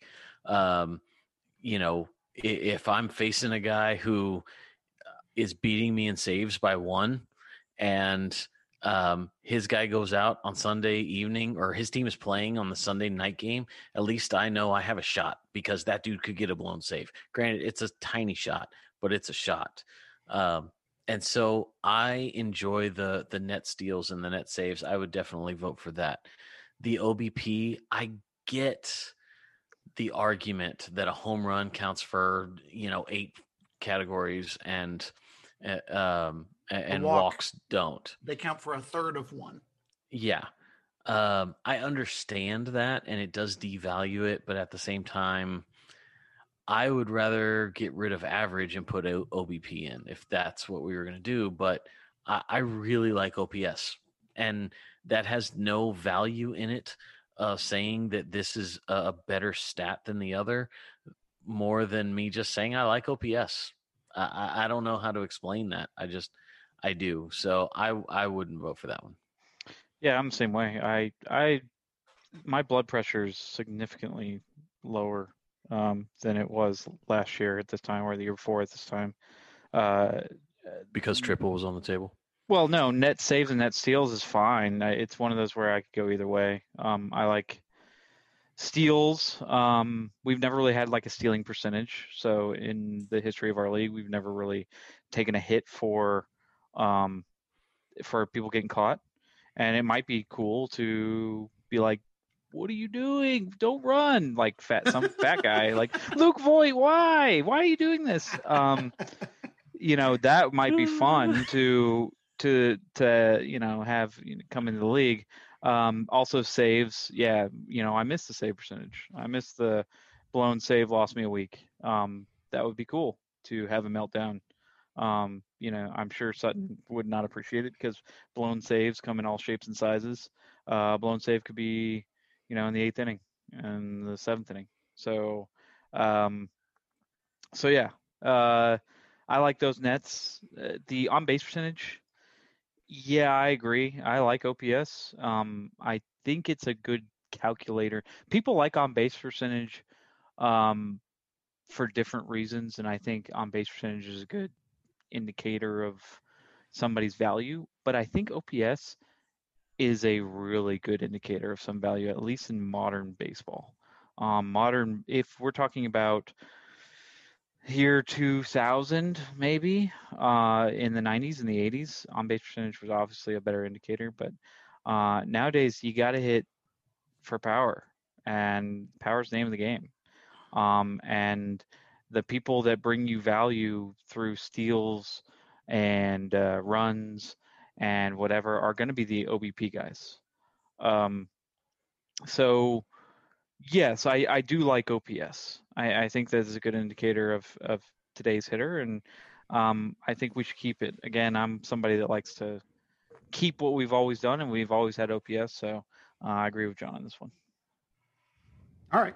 Keep in mind, I'm not saying removing OPS from the game of baseball because I also like it as a stat. I'm just saying for statistically significant reasons, taking it out of our fantasy league. But I understand where you both are coming from. The next rule change, I've gotten some hate on how I mentioned it in the last video I sent out. The old fogey rule, where we get rid of holds and we replace holds with innings pitched.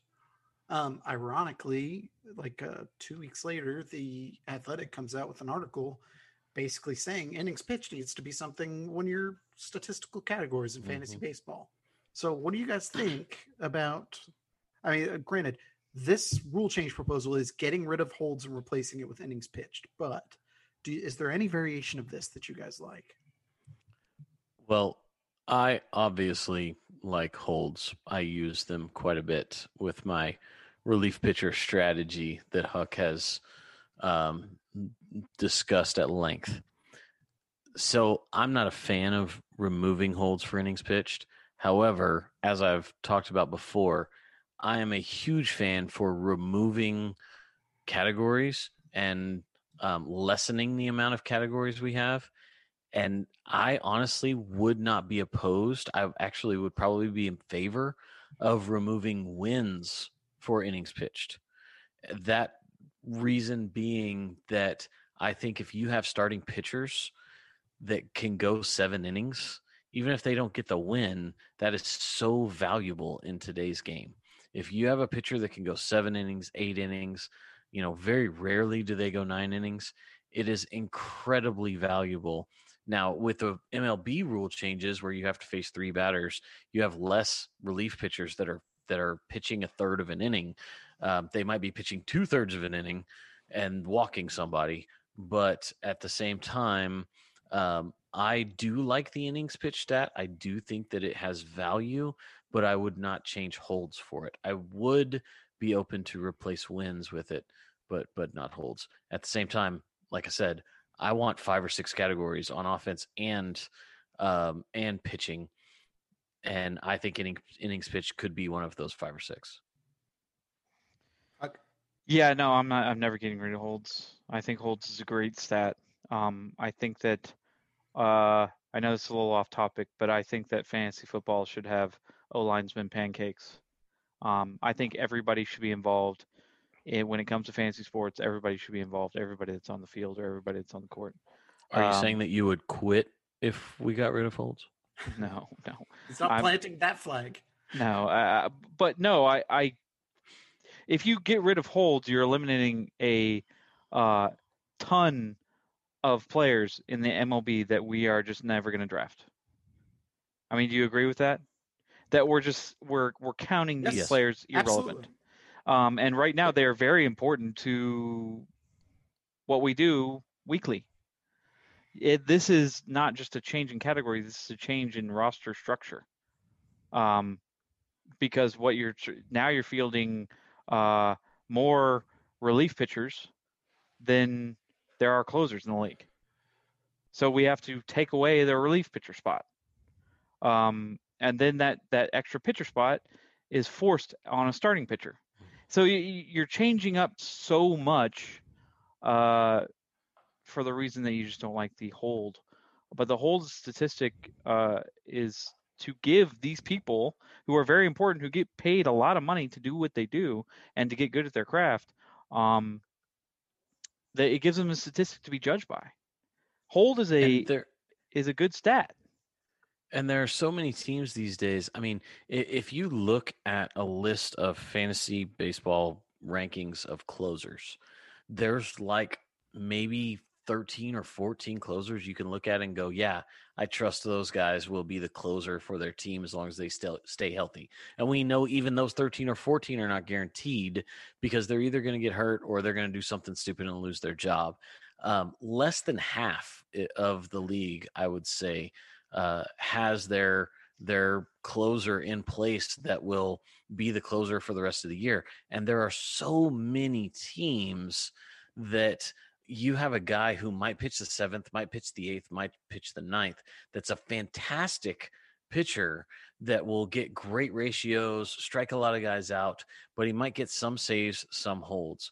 And if we take away holds, that makes that guy a much less valuable fantasy player, whereas he's super important for his team. So I agree that you're cutting out a huge amount of players. It's like not drafting defense in football. You're taking away all those different players that you should be rostering. So I agree that we need to keep holds and we need to be able to have that as a category because it really grows the league and it really makes everything better. Diego Castillo, 12 saves in 5 years. And I mean, this is one of the premier people that we watch in the World Series and against the Astros. He's like that pitcher that we didn't want to face. And we're just not going to field him in fantasy because he gets a save like 3 times a year. To me, that's dumb. You may disagree with the way a hold is scored, but just realize that the definition of a hold is the same as a save, just not the end of the game. And when you start thinking of it like that, then you can start thinking about them on the same tier as a save. Yeah, I agree. Yeah.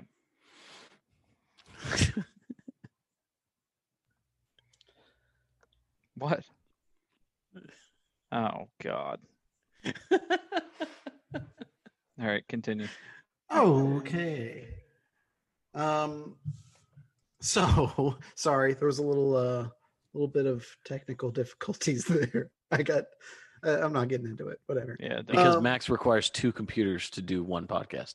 That's just how important my input is.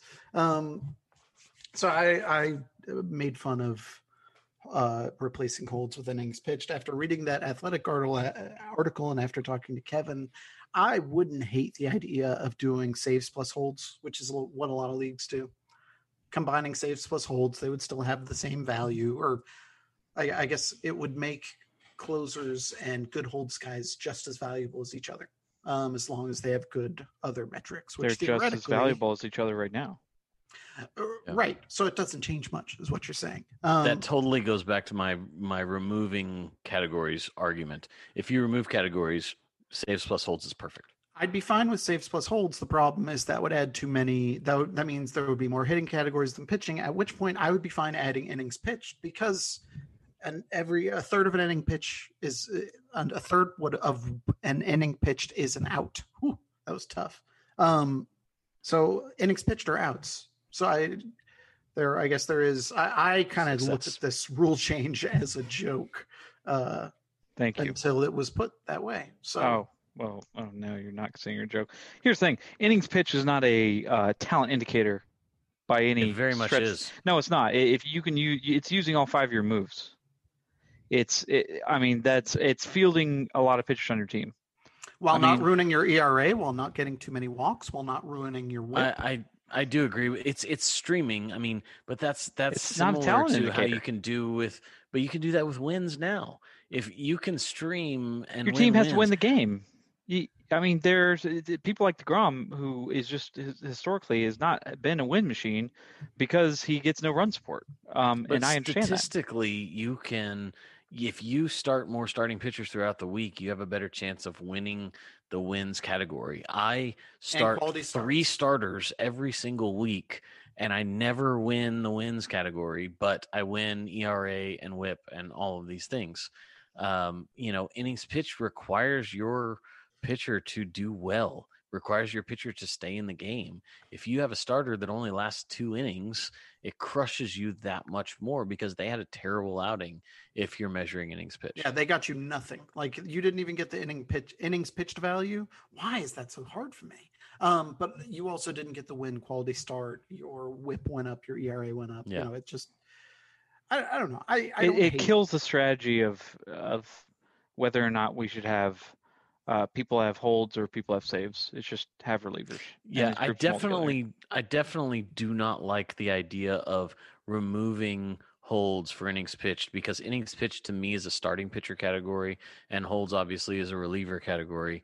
I think you need to level them off. You need to have multiple reliever categories and multiple starting pitch, so if you did do saves plus holds and then replace it with innings pitched, I think that that kind of takes a little bit away from and adds more value on the starting pitcher. Whereas I like it to be kind of level. There's really no need to change anything. I mean, this is like saying, combining steals with RBIs. It's just it's frustrating. I don't cool. No, I mean it's just or steals plus runs. It just, to me, it's like there's distinct differences between these players, and there's reasons that we draft them, and there's strategy. If you want to just have 2 categories of hits and strikeout and pitching strikeouts, we can do that and see who wins. But I'm just saying this creates more strategy. It makes it tougher, and it really brings our league to a new level. And we don't want to be like everybody else. We want that. Like I talked about earlier, there is a league that just has relief pitchers, that they just draft relief. That's very unique. They just draft relief pitchers, and they have like 10 different categories just for relief pitchers. It's amazing. I don't want to be those 5, 6, 7, 8 category leagues. It's boring. We are unique. This is the way we've always done it, and this is the way it always should be. Okay, answer me this. Who's a better steals plus RBIs player, Nelson Cruz or Jonathan VR? Ooh, Jonathan VR is going to split time with JD Davis, like talked about earlier. So Nelson Cruz. You would go with 41-year-old Nelson Cruz. Okay. Yeah, Jonathan VR is not going to hit 10. He might steal a base. He might, or JD Davis might get hurt, and VR might hit 25 homers again and steal 40 bases. No, he's not going to. So no. Anyways, we're laughing about steals plus RBIs, but some guy in some back room was like, "What if we just put together on base percentage and slugging and made it its own category?" I mean, but that's a stat, whatever. Yeah, just like the magical steals plus RBIs stat that will be coming out in 2026. So I'm planning on being at the draft house. I think our check-in is at like 3, and I plan on starting cracking my first beer at like 3:01, and I anticipate us voting on these rules at like 8 or 8:30. I can't wait. This is going to be a complete shit show, a complete mess. So much shouting. It's going to be a blast. So either way, looking forward to it. Let's move on to another topic. Let's start talking about people's teams. Give me your 3 best teams pre-draft. Factor in keeper value, factor in how good the players are. Who is starting off? Who's going into the draft with the best team? Top 3, John. I just opened the draft board right now for the nicely first time done ever. All right. I don't know if you guys knew this, but I work a lot these days, so I haven't really had time to look at this. So Huck, why don't you talk? I'll evaluate it for about 3 minutes, and then I'll give you a very educated answer. I think by far, Chris has the best keeper team. The way he's set up, and he kind of has stolen some people at opportune moments.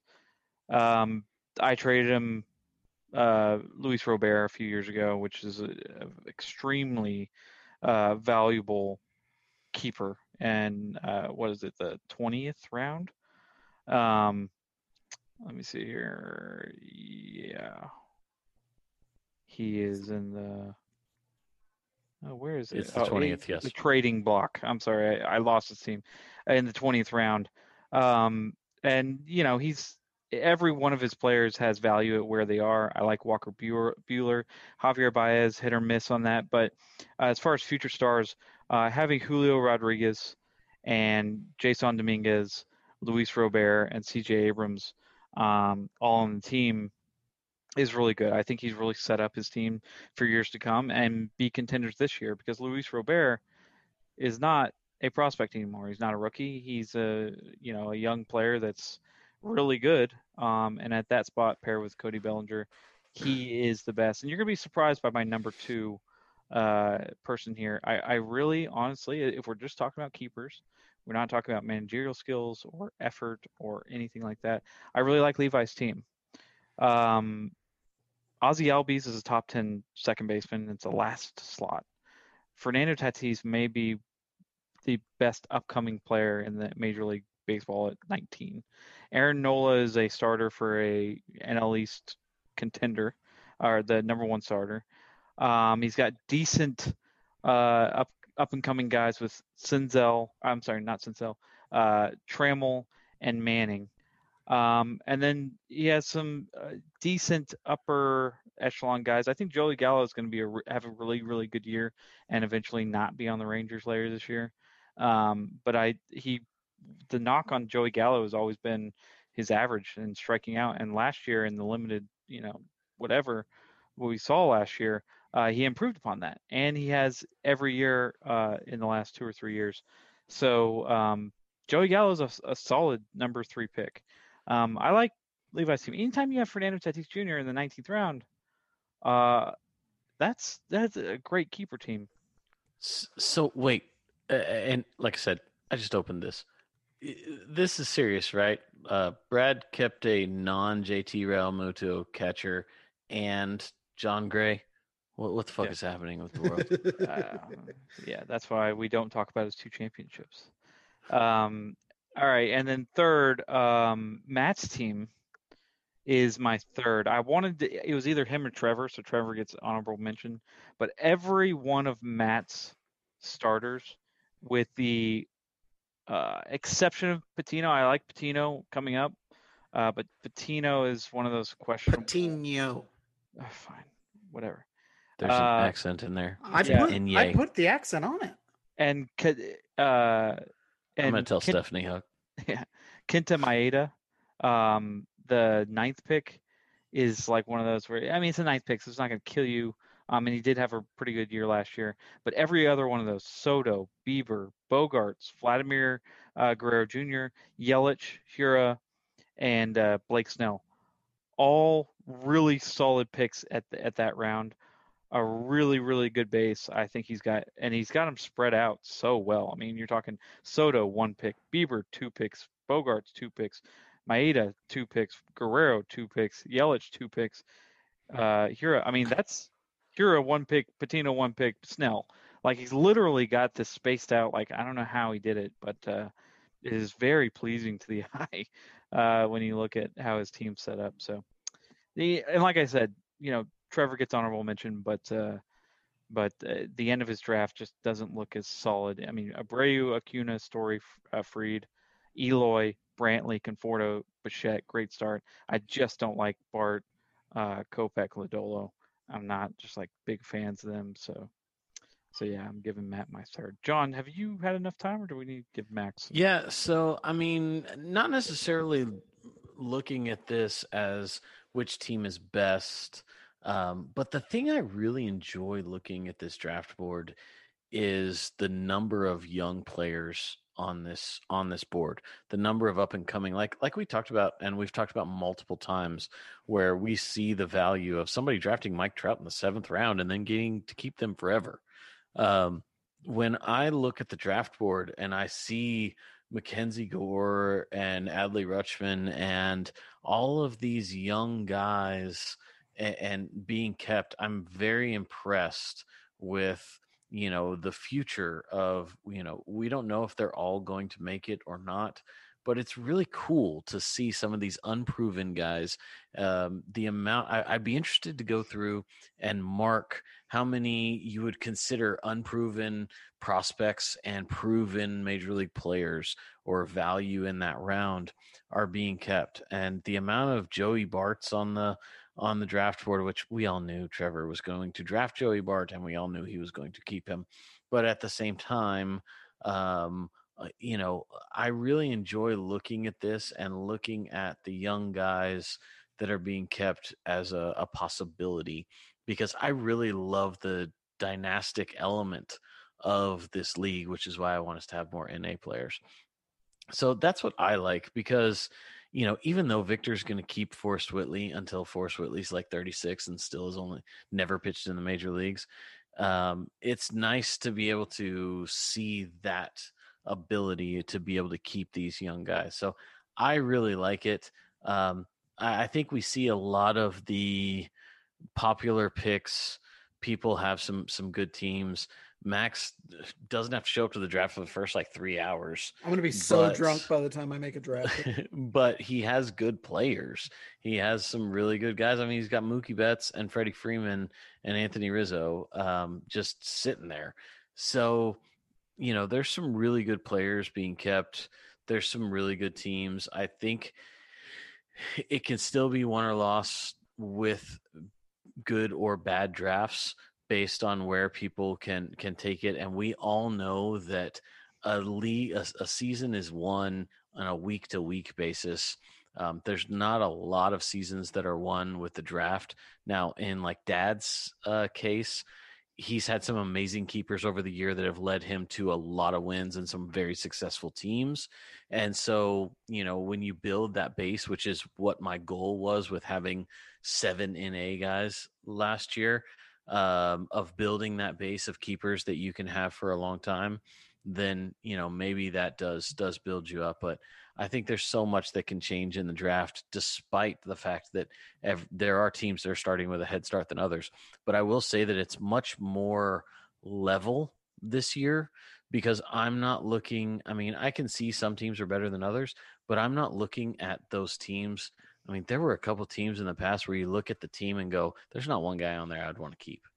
And I don't think you can do that now. I don't think you can go through and look at the teams and have a consensus last choice amongst the keepers. Whereas in years past, it was very, very clear. There were 2 or 3 teams and you're like, all 8 of my keepers are better than every single one of those 3 teams.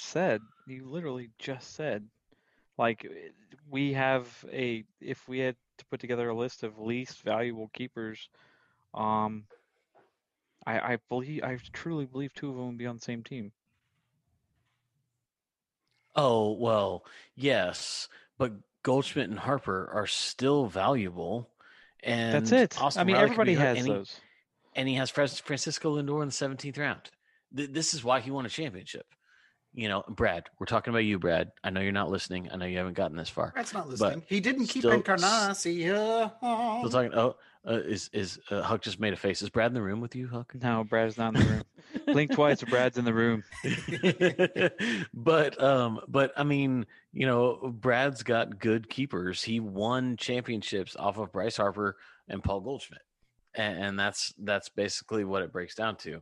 So there's not a team you can look at and go, oh my gosh, this team is just awful. Everybody's got some players where you look at going, wow, I wish I could have Mike Clevenger in the 12th.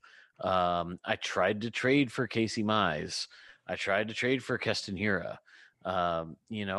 There's a lot of value out there that every team has. I'm impressed by that. Yep. So, John, the question was, Yeah, just let it go. You just tell me who you like It was there. a Max. politician's It was, answer. it was a general. it was a real. I forgot to look at the It was a questions before we started YMCA. the Everybody pod. wins. Everybody has good teams. You know, to I've been John's point, busy, dude.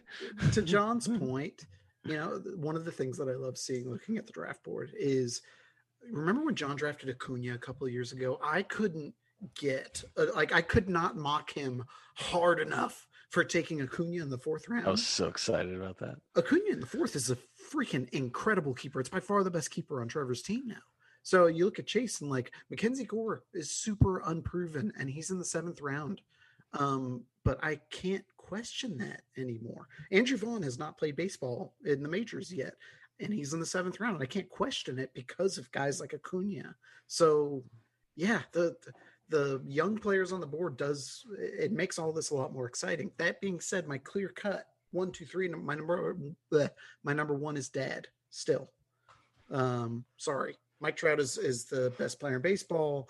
Garrett Cole is still going to be a top 3 overall starting pitcher.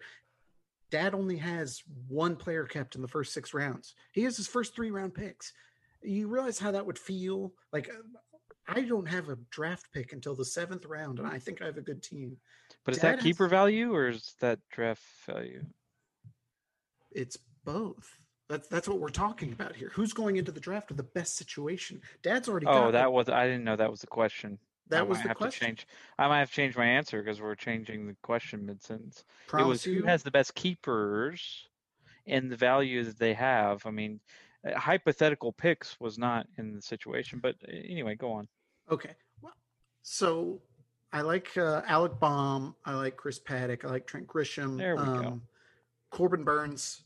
I was way too drunk to pick him in the last round. I had him, like, it was in my notes, like, last round pick, Corbin Burns. Make sure you do it. And I got drunk, and Dad ended up getting him, and I tried trading him for him all last season. I think he's going to be an outstanding value moving forward. He's one of those spin rate guys. But, yeah, I still think Dad has the best keepers with no NAs. So, it is what it is. Second best, I would say, is Andrew. And I was surprised you didn't mention him, Huck. Why would I? Well, if you're obsessed with Nolan Arenado. First of all, he's a lot better. I never said I was obsessed. I said he's a good transaction. Well, why don't you go marry him?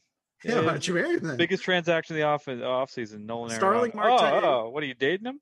Starling Marte in the 22nd. Only a moron would trade him.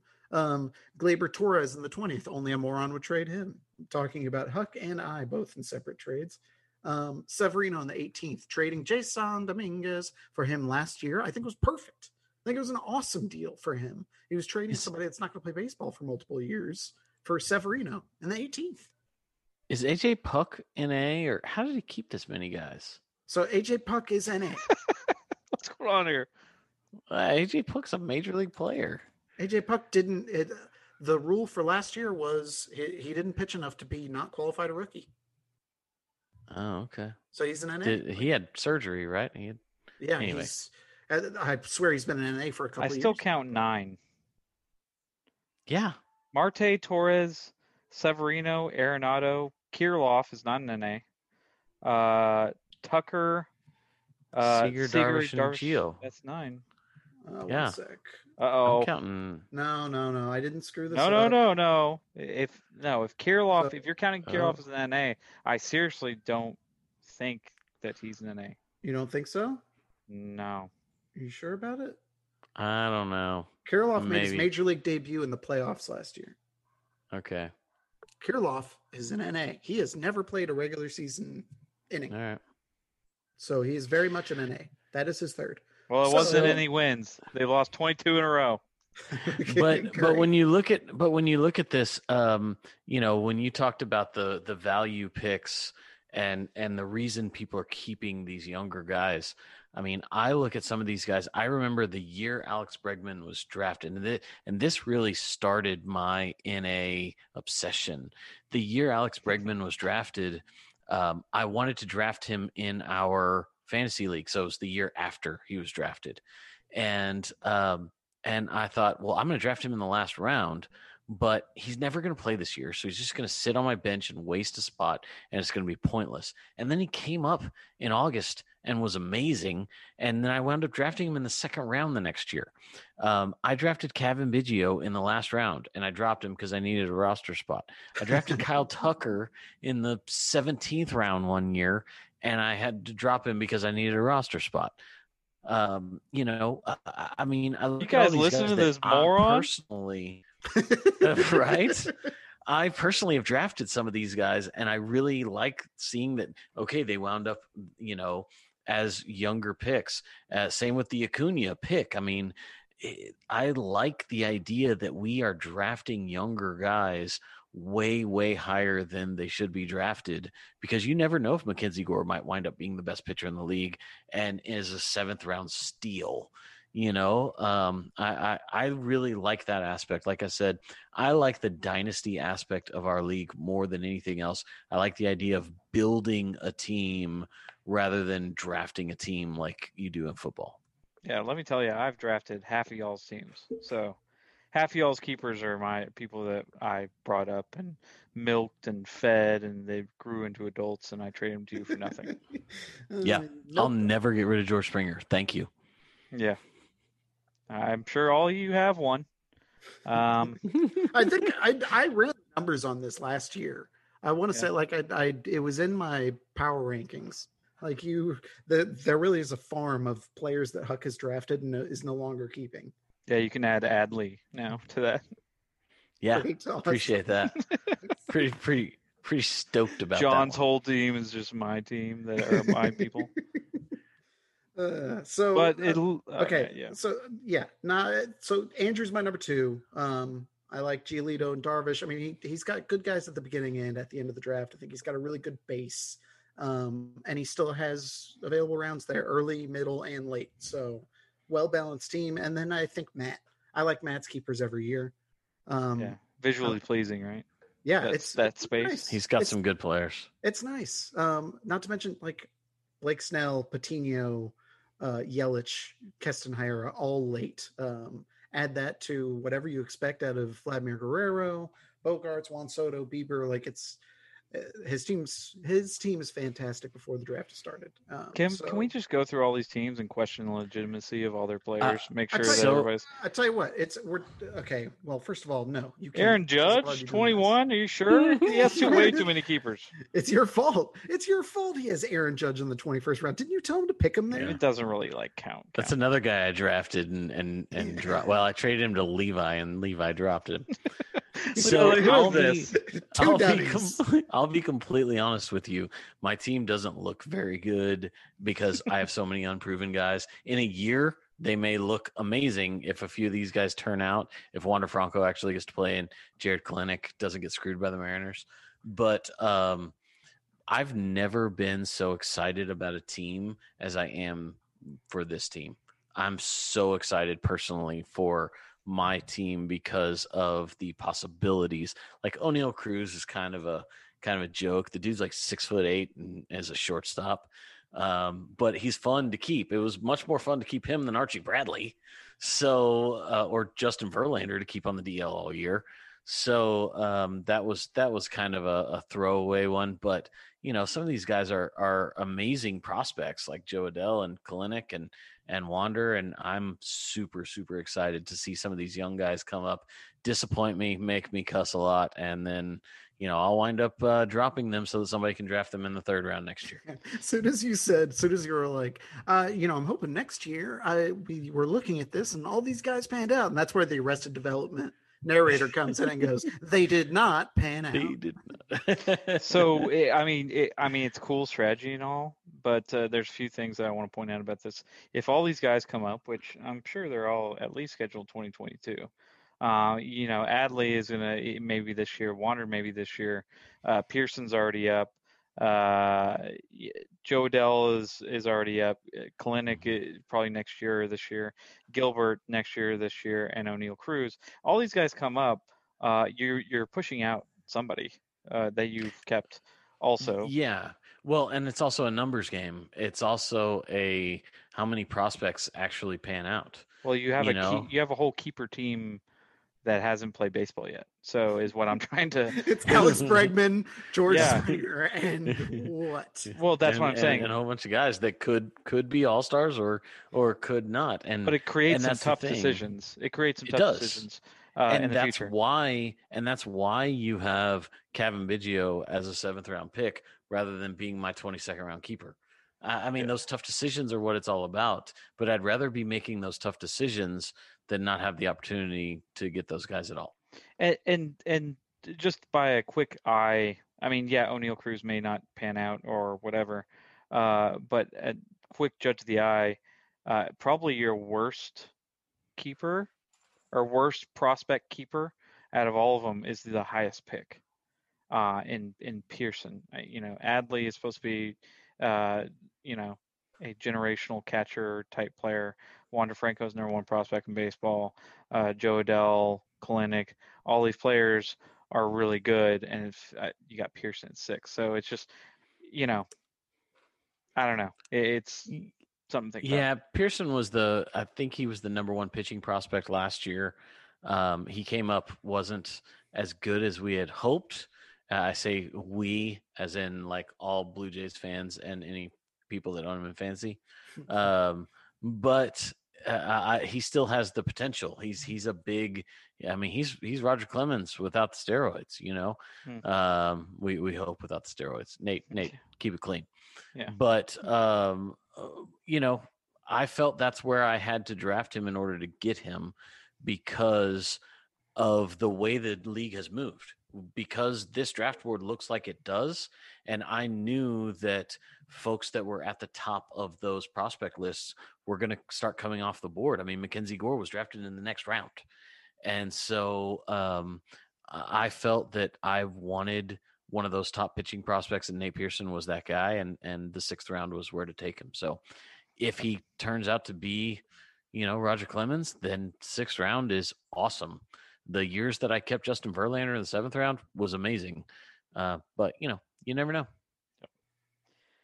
All right, let's move on to a final topic. And we're still addressing people's keepers, but give me the 3 best and 3 worst. Now, I want to be clear so Huck doesn't misunderstand the very basic instructions I'm giving you.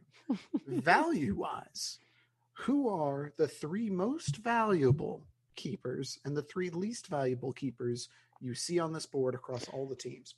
Individual players. Yeah, this is a very clear-cut statement, unlike what you said earlier when you started talking about potential draft picks or draft situations. Anyway, I don't know if John's done his homework. I'm going to venture to say I have. no. I've studied this board for hours. I will give my best here. Obviously, Tatis Jr., I think, in the 19th round. Tatis Jr. could be MVP, before we know it. I mean, and he's in the 19th round. I think it's better than Judge, who I have at number 2. Judge still at 21, one of the best keepers in the league. I think that anytime you have somebody like Judge, who is a walking home run in a spot where other people might pick a third reliever they might drop before the season starts, that's obviously good value. And the last one, I had to decide between 2 players, Arenado or Hura. I'm taking Arenado. I think in the 17th round, I think that he's still probably the number 1 third baseman in the league. And he's in the 17th, and I think that that's extraordinary value, even though he's been in the league for going on 7-8 years. So did you say Arenado or Hira? Yeah, Keston. Okay. Yeah, I think Keston Hira's really good value at that spot. I think he's a great player. My worst. This was tough, and Who's on Brad, Steve? Yeah, I don't want to just say all Brad's players, but number 1 is not on Brad's team. Number 1 is Eduardo Escobar. We hated on Eduardo Escobar last year at number 5, going into this year, and we were like, "Ugh, this is disgusting." And let me just quickly bring up Eduardo Escobar's statistics. He was really good like 2 years ago. Yes, 2018. Yeah, once, 3 2018, years and he ago. wasn't before this. But last year he batted .212 with 4 home runs, 20 RBIs, 3 triples, 7 doubles, had a .605 OPS. Obviously, 203 at bats, limited, but wasn't really that great in 2019 as well. And so we're talking about a 2018 player was last time he was like keepable, and he's just holding on to him, which kind of plays into the fact that he's just not keeping up with the times, and Chase has this thing where he holds on to players for just like way too long. I think he had Buster Posey until like last year or 2 years ago or Last something year, like I that think. in the third round. Like the guy hasn't Evan Longoria. How long did Yeah. he keep Evan Longoria? for a long time in like the second round. I mean, just has this affinity for these players that he thinks are really good. I mean, God, I kept Benintendi one too many years. I get that at number 3, because I really liked him, but that wasn't as bad as this one who we hated on last year, and then this year he kept him again. I'm going to take only one of Brad's players because the lack of depth at the catcher position. You could say Salvador Perez is a decent 6th rounder because there's just not a lot of catchers out there. And so if you're wrapping up that position into 6th round, it's not like totally god awful. Like you could say that Salvador Perez could be picked in the 6th round, maybe, if somebody was really hungry for a catcher. We wouldn't say it's a good pick, but then again, we might scream it's terrible. So I'm just going to take Gray as the number 2. I think that anytime you have a pitcher for Colorado that's not Ubaldo Jimenez after that Cy Young year, He was great. He was great. It was a wonderful year, and you should have definitely kept him if you had him. But then he was out of baseball like the next year or 2 years later, partly because he pitched in Colorado, and it's unbelievable how bad Colorado is for pitchers. I mean, like fly balls turn into home runs, singles turn into doubles. Like it's just crazy. And so like the road home splits are nuts. And John Gray's like not even. I mean, is he the ace of this team? It's a terrible team. Ace is a relative term. Ace is a relative term. I mean, I guess if you're the opening day starter for a awful team, I mean, this is. That's still Herman Marquez. Sure. Yeah, you're right. So he's probably 2, maybe 3. Because if you're counting Freeland had a good year. So we're talking about the 3rd pitcher, maybe 4th pitcher for the Rockies in the 11th round. It's like, you had to keep, like, just disgusting. And then last, I'm going to take, and just because it's so high, I will say that Kershaw was one that I really considered because I think Kershaw in the 2nd is like. Kershaw is kind of delved into a 3-4. And I think that if Tony was to throw Kershaw back in, he would not be a first. I think he would.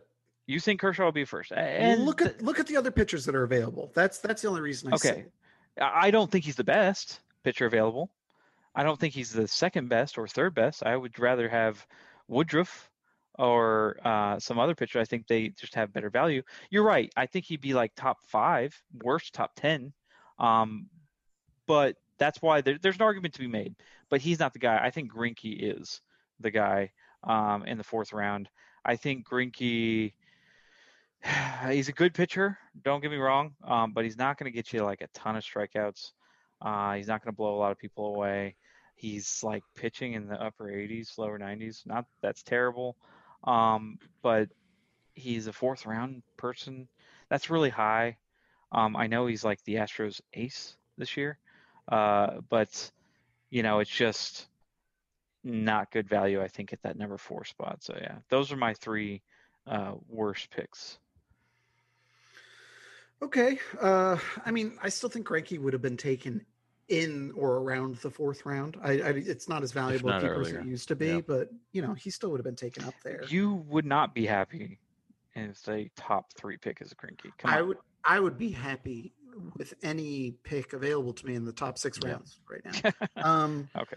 So to me, 3 best picks, obviously Tatis you have to consider Tatis. Surprised you left out Bellinger. Yeah, I don't like that's Bellinger. what I was thinking. I'm just Nobody not likes Bellinger. No, He's a I damn don't good like player. him. Yeah. He's a very streaky player. He goes through a lot of stretches where he bats 200. Yeah, he's still one of the best players in baseball. He's up there. It's just not Tatis, Judge, Arenado.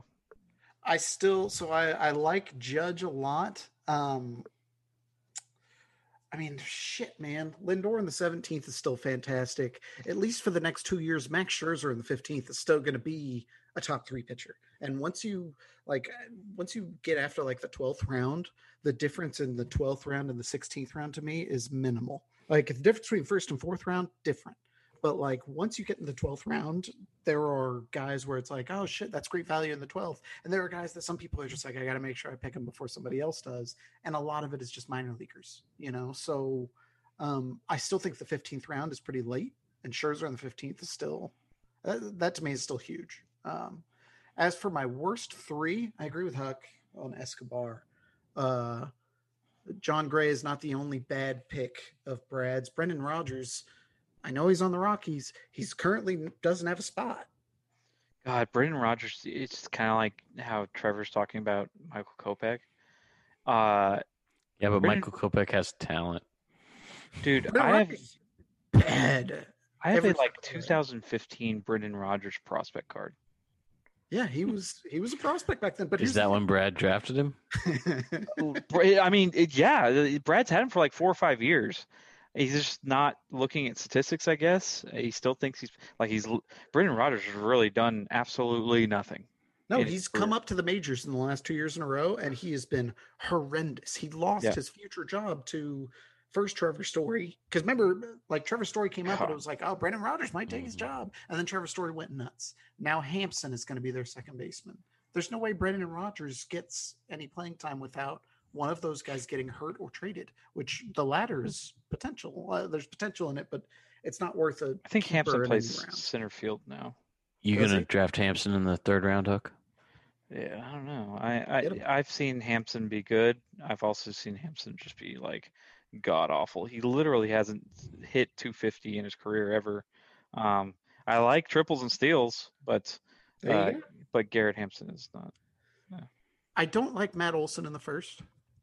I'll be honest. Like I thought about that. Yeah, it's only because it's a first round pick. I think Matt Olson's a fine player, and I think he still would have gone in the 4th or 5th. But I don't think he's worth the first but round his pick. end of first because he was in the championship. So That's true. That helps.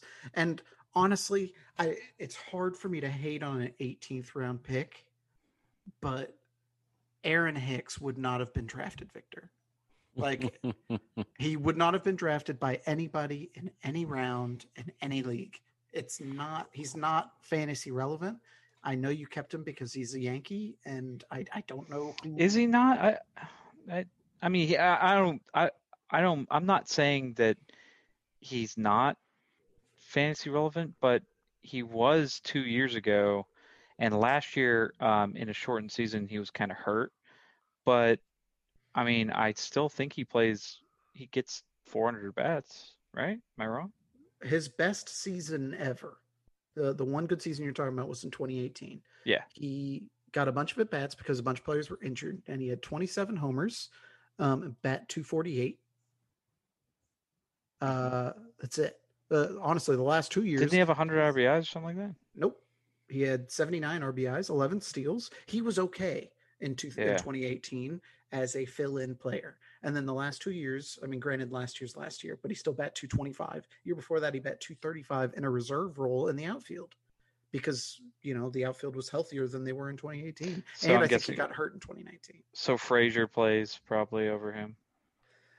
I think so. I don't know. He's a fucking 220, 230 something hitter. Like Jacoby Ellsbury. in Yankee Stadium.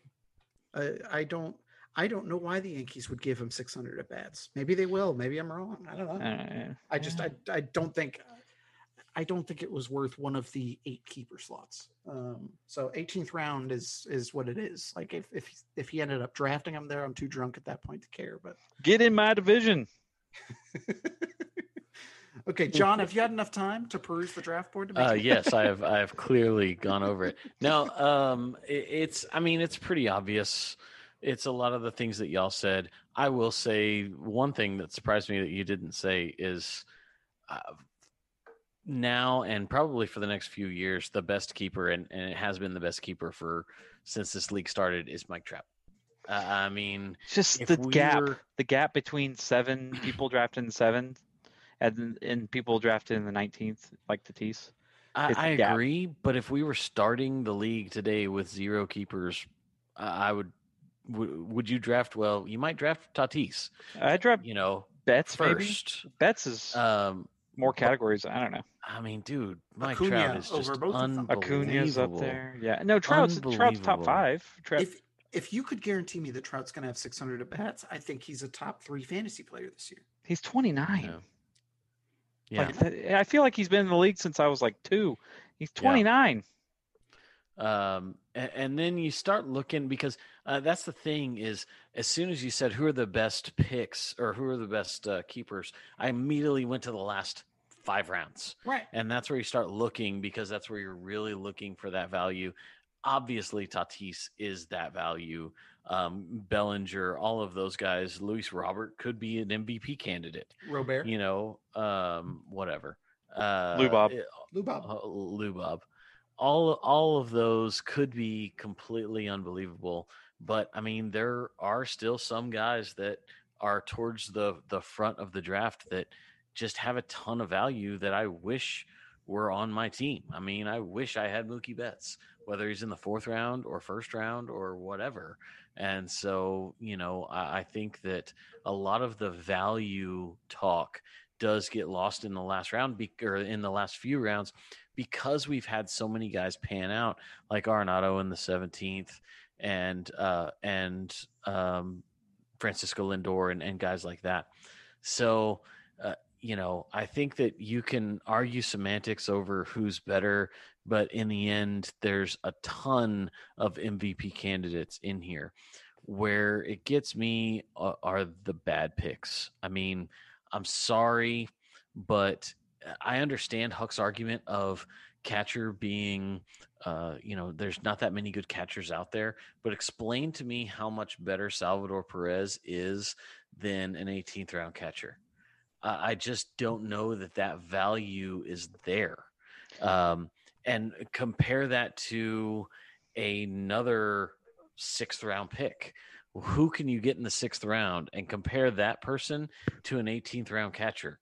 And it's just, I just think that doesn't do you any good. And, and I'm interested. I kept Adley Rutschman.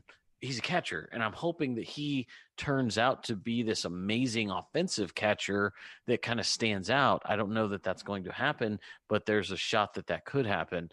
But man, catchers, like I said, if you're keeping an active non-Real Muto catcher right now, I just don't know that that's smart, unless it's in the last, anything in the last 4 to 5 rounds is free game. Sally Perez is really damn good. He's really damn good, but is he that much better than a guy you're going to take later in the draft? I think so. Yes, yeah. He bat .330 last year with 11 homers in the shortened season. Before that, 235 with 27 homers. The year before that, 268 with 27 homers. Like, having somebody that's going to bat 250 plus with 25 plus homers and get over 500 at bats, which is the more important thing out of the catcher position. Yeah, that's huge, man. I'm not arguing Salvador Perez being a bad player. I'm arguing the 6th spot not being a good spot for him, and even that's arguable. And that's why I didn't include him in the worst. There's argument to be made. Maybe it's bad, but he's no John Gray. John Gray. I don't knock him being kept in the 6th at all. I'm not saying it's the best keeper ever, but I think there are 5 or 6 picks way worse than that on this draft board. And I'm not saying he's bad. I mean, he's a good player. If he got thrown back, he might have gotten drafted a little bit earlier than the 6th round, but I think he is an example of someone who's going to get drafted much, much higher, because the top X number of players are already off of our draft board no matter what. Right. And so he got drafted in the 6th round, but he's not 6th round value. And I just, so I don't believe in drafting any catcher that high. I guess you can argue Salvi Perez because he plays more than most catchers. So that's where a lot of his value comes in. I don't see him hitting 330 again. Granted, Well, no. Small sample size. No, he's like a 260, 265 guy. You expect 20 to 25 homers, you know? Now, I was a John Gray believer a couple of years ago. I tried to draft him, and Brad drafted him over me, and I was pissed. And I think Brad's kept him ever since. Yeah, fuck What's you, wrong? Brad. You blew it for us. You blew it. This So guy, so good. I don't quite understand that. I mean, but like I said earlier, there are some bad keepers that we can pick out of the board, but overall, I'm pretty impressed with the draft board. I think there's a lot of really good keepers and a lot of really good teams going into the season. I think it's going to be good. Once again, politician answer. Yeah, Well John's done. like, everybody's doing great. Vote for me. Vote for fucking John. I was about to say, did you like John Gray? Because his name is John. Yeah, great name. Spells it wrong though. What an idiot. Yeah, no H. That's why he sucks. All right. Well, I think that just about covers all that we need to talk about fantasy baseball wise when we haven't had a draft. And we've been talking for 2.5 hours, something along those lines. You guys have anything to add before we get this sent out, before the draft actually happens? No, I'd like to do a couple more before we draft in a few weeks. Maybe not 2.5 hours, but something shorter to talk about, goings-ons in the league and just shoot the shit about the about players and draft strategy. Yeah, we might have to look at that. We were shooting for an hour or under an hour, and we went to about 2.5. So next time, if we shoot for an hour, well, maybe get a little closer. I seriously doubt it, but that's okay. We were shooting for an hour, and then we got into Brad's team. We even couldn't help ourselves. Team. Honestly, we need to set our sights on 8-minute podcasts if we want to realistically hit an hour in the future. There are 3 breezes on one podcast. That's the way this works. I think that we could, like Huck said, have a couple more before the draft. We've got 17 days before the draft. We would have to do one each week, and I think that that's possible. I think we could come up with enough to talk about. I think so too. So look forward to more episodes like this coming up in the next couple of weeks. In the meantime, I'm excited about baseball season. I'm glad you guys are too. We'll talk to you guys next week.